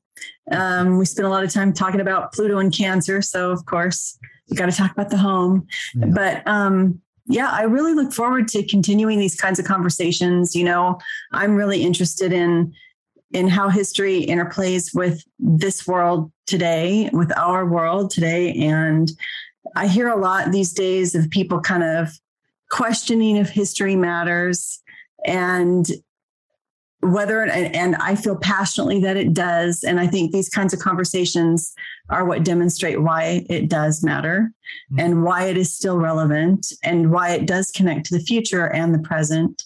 I look forward to having more conversations. And I have to put a plug in that Jax and I are working on something else too. You'll be hearing about soon. I don't know how much we want to say right now. So Yeah, we Jeff, gotta. anything to say? Say your piece on that, and then also let everyone know where, I mean, at least with Jackson, I know you, Ann, I don't know if you're promoting more stuff on your social media lately, or meaning like if you're going to be more, say, active or even are thinking about a website for your work or stuff. I know that you do the professor stuff, you're starting this stuff with Jax, but do you have like where people can reach you and all that? I do have for my social media, people could do History for Healing, which is where I've been doing a lot of historically minded posts, because I also enjoy linking history to things like spirituality, which I don't get to do as a professor. And I will be developing more stuff, but that's where people can first look for me, and then there will be more. Awesome. And Jax, you have the Instagram and website, right? Yeah, jacksatlantis.com. That's where people can find my classes and stuff. And then I'm on TikTok, Instagram, and YouTube. I'm basically everywhere as just Jax Atlantis. So yeah, you can find me on pretty much everything. Sweet deal. All right. And last but not least, Gio, you got anything to say? Well, one, definitely just want to say thank you for both of you guys coming on, because this one, I mean, it's great because it appeases both sides of my mercurial mind with, you know, that's my big thing and why I've always resonated, even when I first saw Ann and how she's presented the history as well. And then obviously when it mixed with the astrology, but it resonated because the linear fashion of things and those types of details and the chronological things as well is very appeasing for me, being, you know, Virgo ascendant. Like that's how I like to pursue things. Mercury and Aries as well. So make Sun and Taurus. Yes. And Sun and Taurus. So it's like, I kind of need it in that sort of way. So this talk has been amazing to help connect, you know, the very spiritual thing. I mean, if you're going whole sign, I got the Sun in the 9th as well. So it's like, you know, I like the pursuit of this, Jupiter in the 12th as well. Yeah. So thank you again for you guys coming on. It's like, this is great. And I love to continue the talk. Awesome. Definitely. All right. Well, thank you both. We'll let you go, and we'll be in touch. And as for the listener too, thank you for listening. If you made it this far, I hope you would. You know, I know that we're all interesting people and we say good things, so I would hope that's what we want. But till next time. Yeah. Awesome. See you guys. Bye. Later.